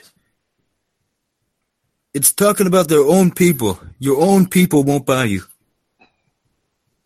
Is that what it says? Yes. Okay, we'll read it again. And the Lord, who is it? And the who? And Yah. Okay. And the Lord shall bring thee in again with ships by the way whereof I spoke unto thee. Thou shalt see it no more. And there ye shall be sold unto your enemies for bondsmen and bondwomen, and no one shall buy you. That doesn't say your own people. It says no man shall buy. The use actually. Whatever. Whatever what? Can you do like I can? Can you do a search on your last name and trace it back to Abraham? What you're a Khazar. I'm a Levite. Absolutely not. Yeah, so the way we usually do genealogy is we go from so-and-so's father to so-and-so's father to so-and-so's father. We don't take a passage like this, and you perfectly explain that you cannot interpret it literally or figuratively. You're picking and choosing, and you have no basis for it. I'm going to show you the scriptures that destroys all of you. Because you can't deal with this one. I want to know the scriptures that destroy all of us. That would be awesome. And remember, it's going to destroy Jesus. Let's go to Romans. He's whiter than white. Romans. He's whiter than white. So not all of Israel or Israel. You said earlier white was good. Then what's black? Wait. No. It means like not like skin, but like you get it. Like pure. Okay, what's the verse that destroys us? The one that says not all Israel is Israel. Let me talk before. Let me explain everything. Give me like 2 minutes to explain everything before. Please, can I? Yeah. Well, I'm Tyler, Mexican hold on. No too. one's gonna be able to hear you on the show because you're not Mexican? edited in. Yeah, Yeah, what do we do with Mexicans? Yeah, Tyler said he's Mexican. I'm Mexican and Sicilian. What do you do about Asian people? Oh well, now he's Where do you not go if African. an He's not part of Asian- the African slave trade. He's not an Israelite. Thank No, you. I'm- You just I'm descended from the tribe of Gad, the natives. I'm the tribe of Ichicha. but you're not part of the African slave trade. You're Mexican. I'm ready to go to the Let's go to Romans. Let me read everything and explain it Folks, before you pick up on counter what it. he I just want to. said, because this becomes important. What he just said is this is the thing that the Hebrew Israelites argue is that the slave traders brought the people by tribes, and the folks in Jamaica are all one tribe, and the people in America were all one tribe, and the people that came to Mexico were one tribe. Now, just think about it. Would a slave trader really be concerned about keeping the tribes together? And what about the people who were left behind? Logically, what a brother was? Wait, let me read now. An Israelite, but his Just other give brother me- wasn't. So the passage he brought up, 3 minutes to read and explain, please. go for it. I'll give you 3 minutes. We're going long, but we'll give you 3 minutes. So it says, not all Israel are Israel. Now I'm going to take you to Genesis. No. You can't do that. You're going to stay in Romans 9. But this is related to it. No, because the rest of Romans 9 is going to prove that what you're going to argue is Fine, false. whatever. You know what? I got an idea. I had an idea because this is really ridiculous. Why don't we see how he does so we can learn how the BHI exegete stuff and what they do with Scripture? It'd be a good lesson to watch them hopscotch around and make a quilt work of heresy. Okay. So we're going to give you a couple minutes to do this, and let me let folks know what he's going to do. He's going to take a passage from Isaiah where it says line upon line, precept upon precept, and what he's going to do is show you their view of precept upon precept, jumping all over the Bible. And I'm going to say this up front, and you're going to prove that I'm right. He's going to jump all over the place, taking a word from here and a word that has the same word somewhere else, take them out of it, rip them right out of their contexts, slam them together. No, that's you. That is you. Let's see what he says. Let's see. And we that's already what know that. Let's see. Dang, So just go for it. keep interrupting. Are you losing patience? Okay, come on. Let him do it. I want to hear what he's going to do. This be great. Thank you, Matt Slick. You should say thank you, he devil. But go ahead. I want him to hear him say thank you, Your Majesty, to you, Matt. I'd like to hear that. Never. You went to So Romans wait, 9. wait. What's your next verse? Yeah, wait, please. And in thy seed shall all the nations of the earth be blessed. Genesis 22:18. So all the nations refer to the tribes of Israel. And I'm just going to keep going. Just don't interrupt me. You see, Romans 9:6. Not all of Israel are Israel. You see, it is through Isaac, the seed of the promise. Now, the descendants of Israel, but the other brothers of Isaac, you see, though the descendants of Isaac's brothers will be saved, not anyone else. Only the people who are the descendants of Abraham.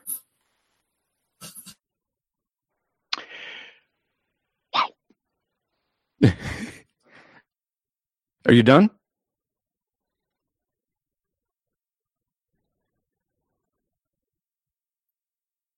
He left. Okay. I don't know if he did that. Okay, here he is. Let's put him back in. Don't know what happened there. There you go. You're back in, Perez. Are you there? Yeah. You're muted. Okay. You dropped out. Go back. So I said that, like, all the, Paul is writing to, they are all the descendants of Abraham's sons who are not Isaac, you see?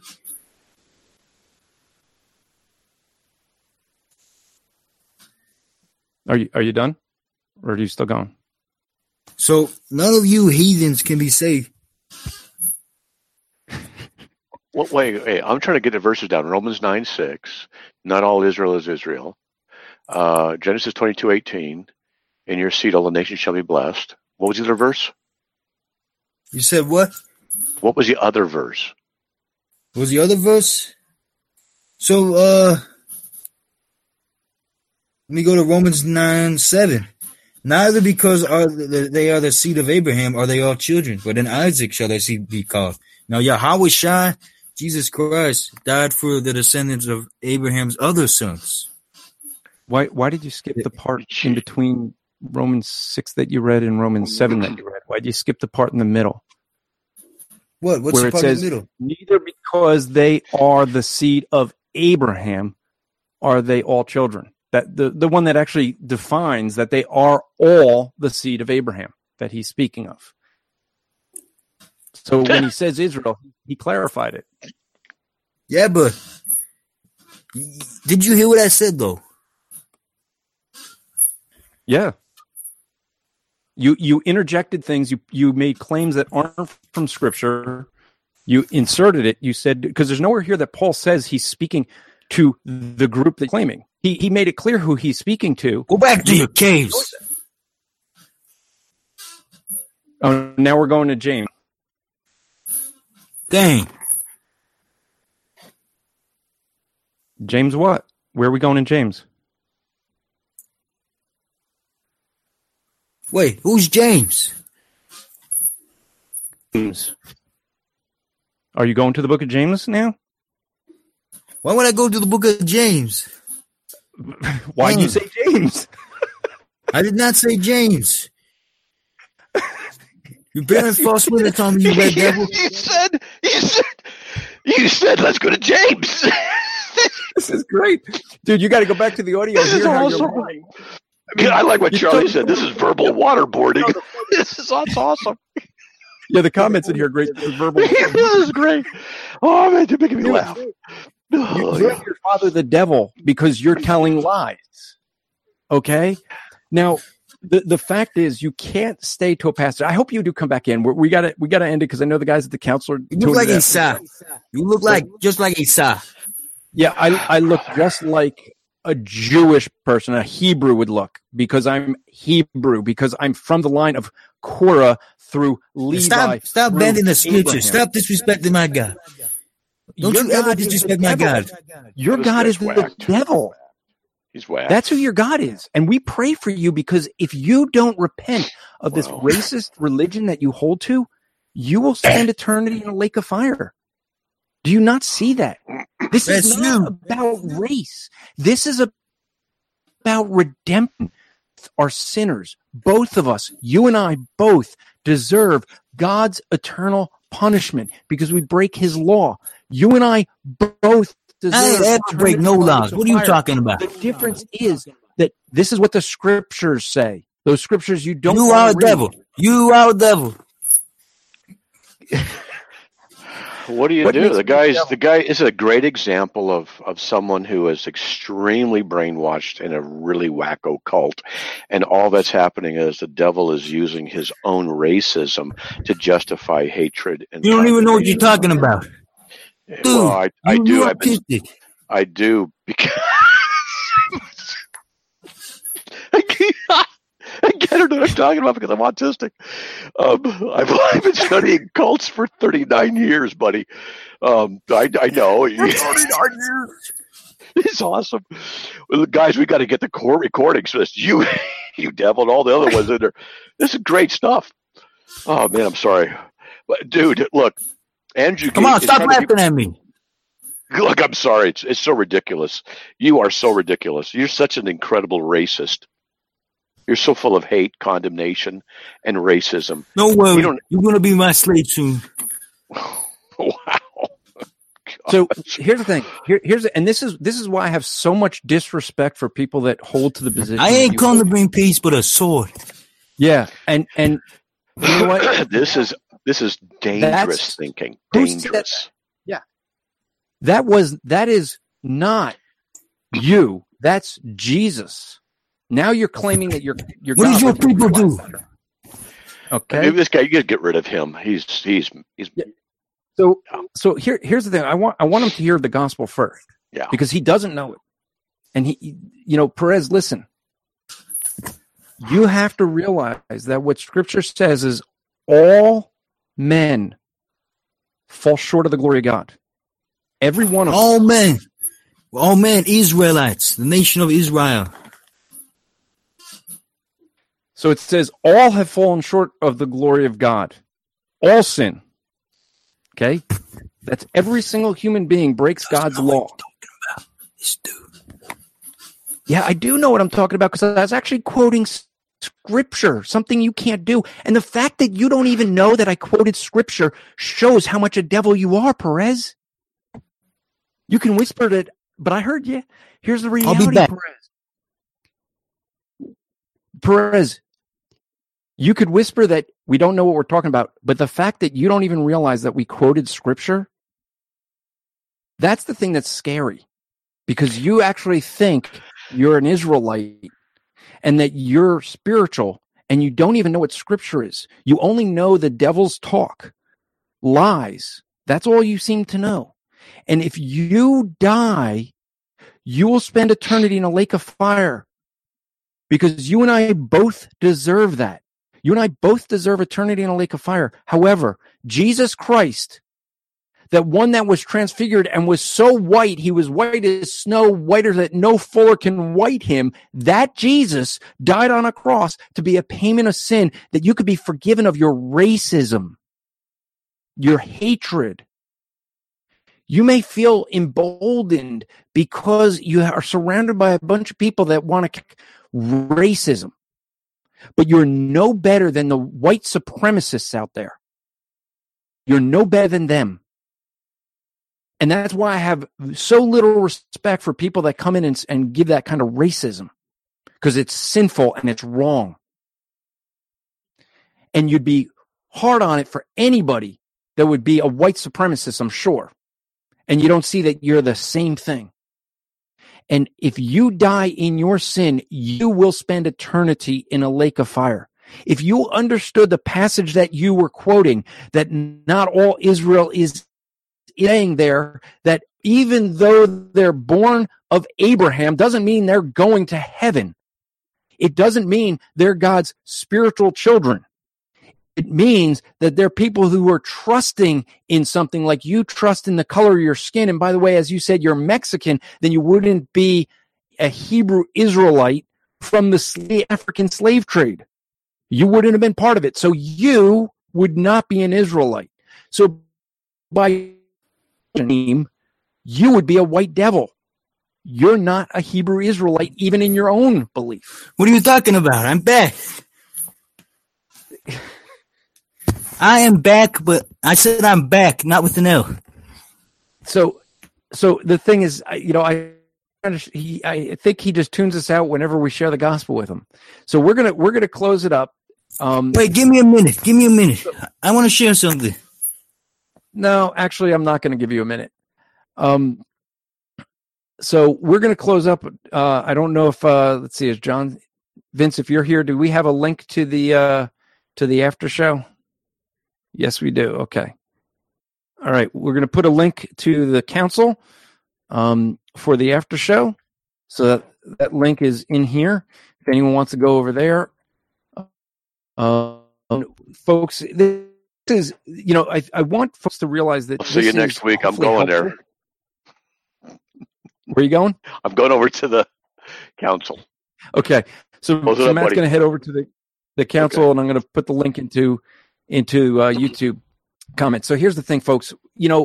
We saw three examples. We saw someone who came in and wanted to start with a conclusion that all morality is subjective, and then define things in such a way that they can only be his way. He comes up with his own definition, so his way is the only way to conclude things. Then what do you have? You had a Roman Catholic that came in, wanted to do the same thing, starts with a conclusion. But when Matt asked him, well, how do you know these supernatural things are really from God? He had to do the same thing that the atheist had to do by arguing from his conclusion. You had the same thing with this Hebrew Israelite who starts with the conclusion he's a Hebrew Israelite, and then from there wants to argue. But what you don't see is with any one of the three cases. Now, the first one didn't want to argue scripture, so it's a little different there. But with the Catholic and Hebrew Israelite, you see that they cannot take scripture within context.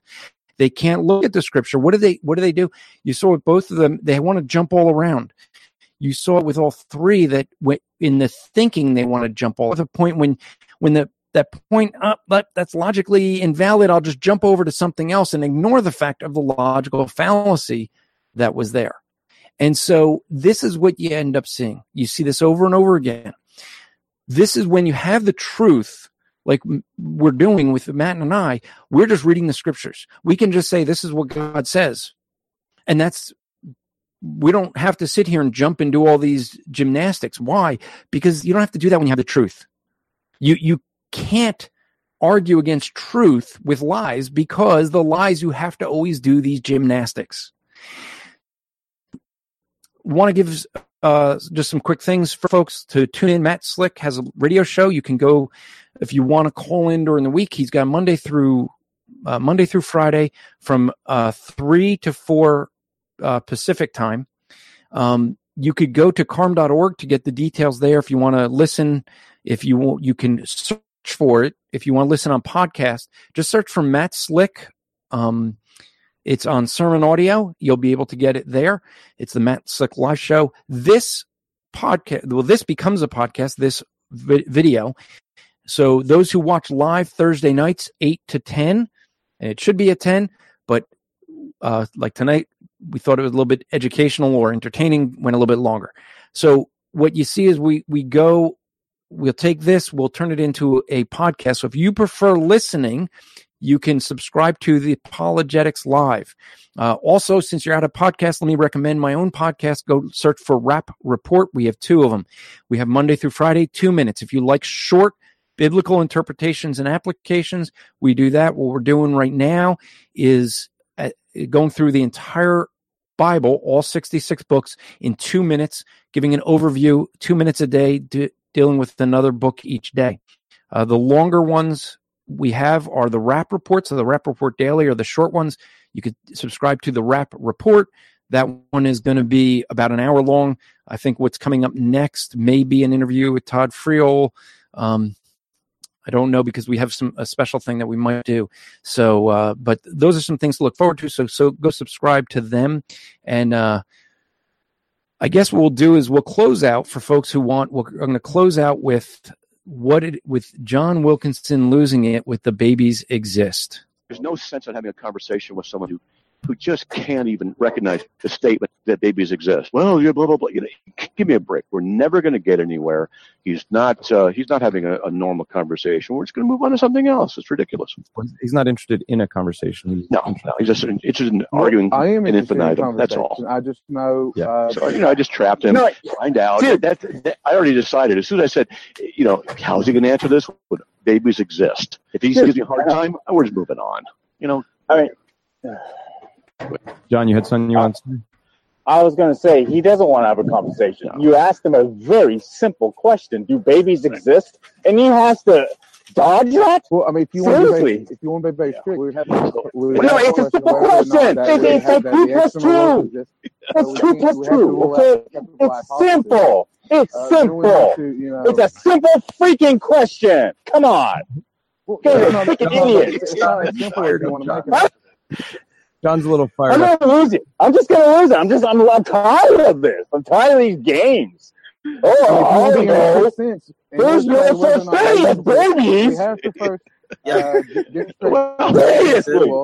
I kid you not, man. You guys will do anything you can to deny God. You will do anything. You will do anything to deny God. You guys are idiots. I don't deny God.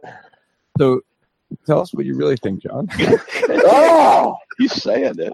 Telling you, man. I'm very much aware of Matt's moral truth. All right. So there's no babies.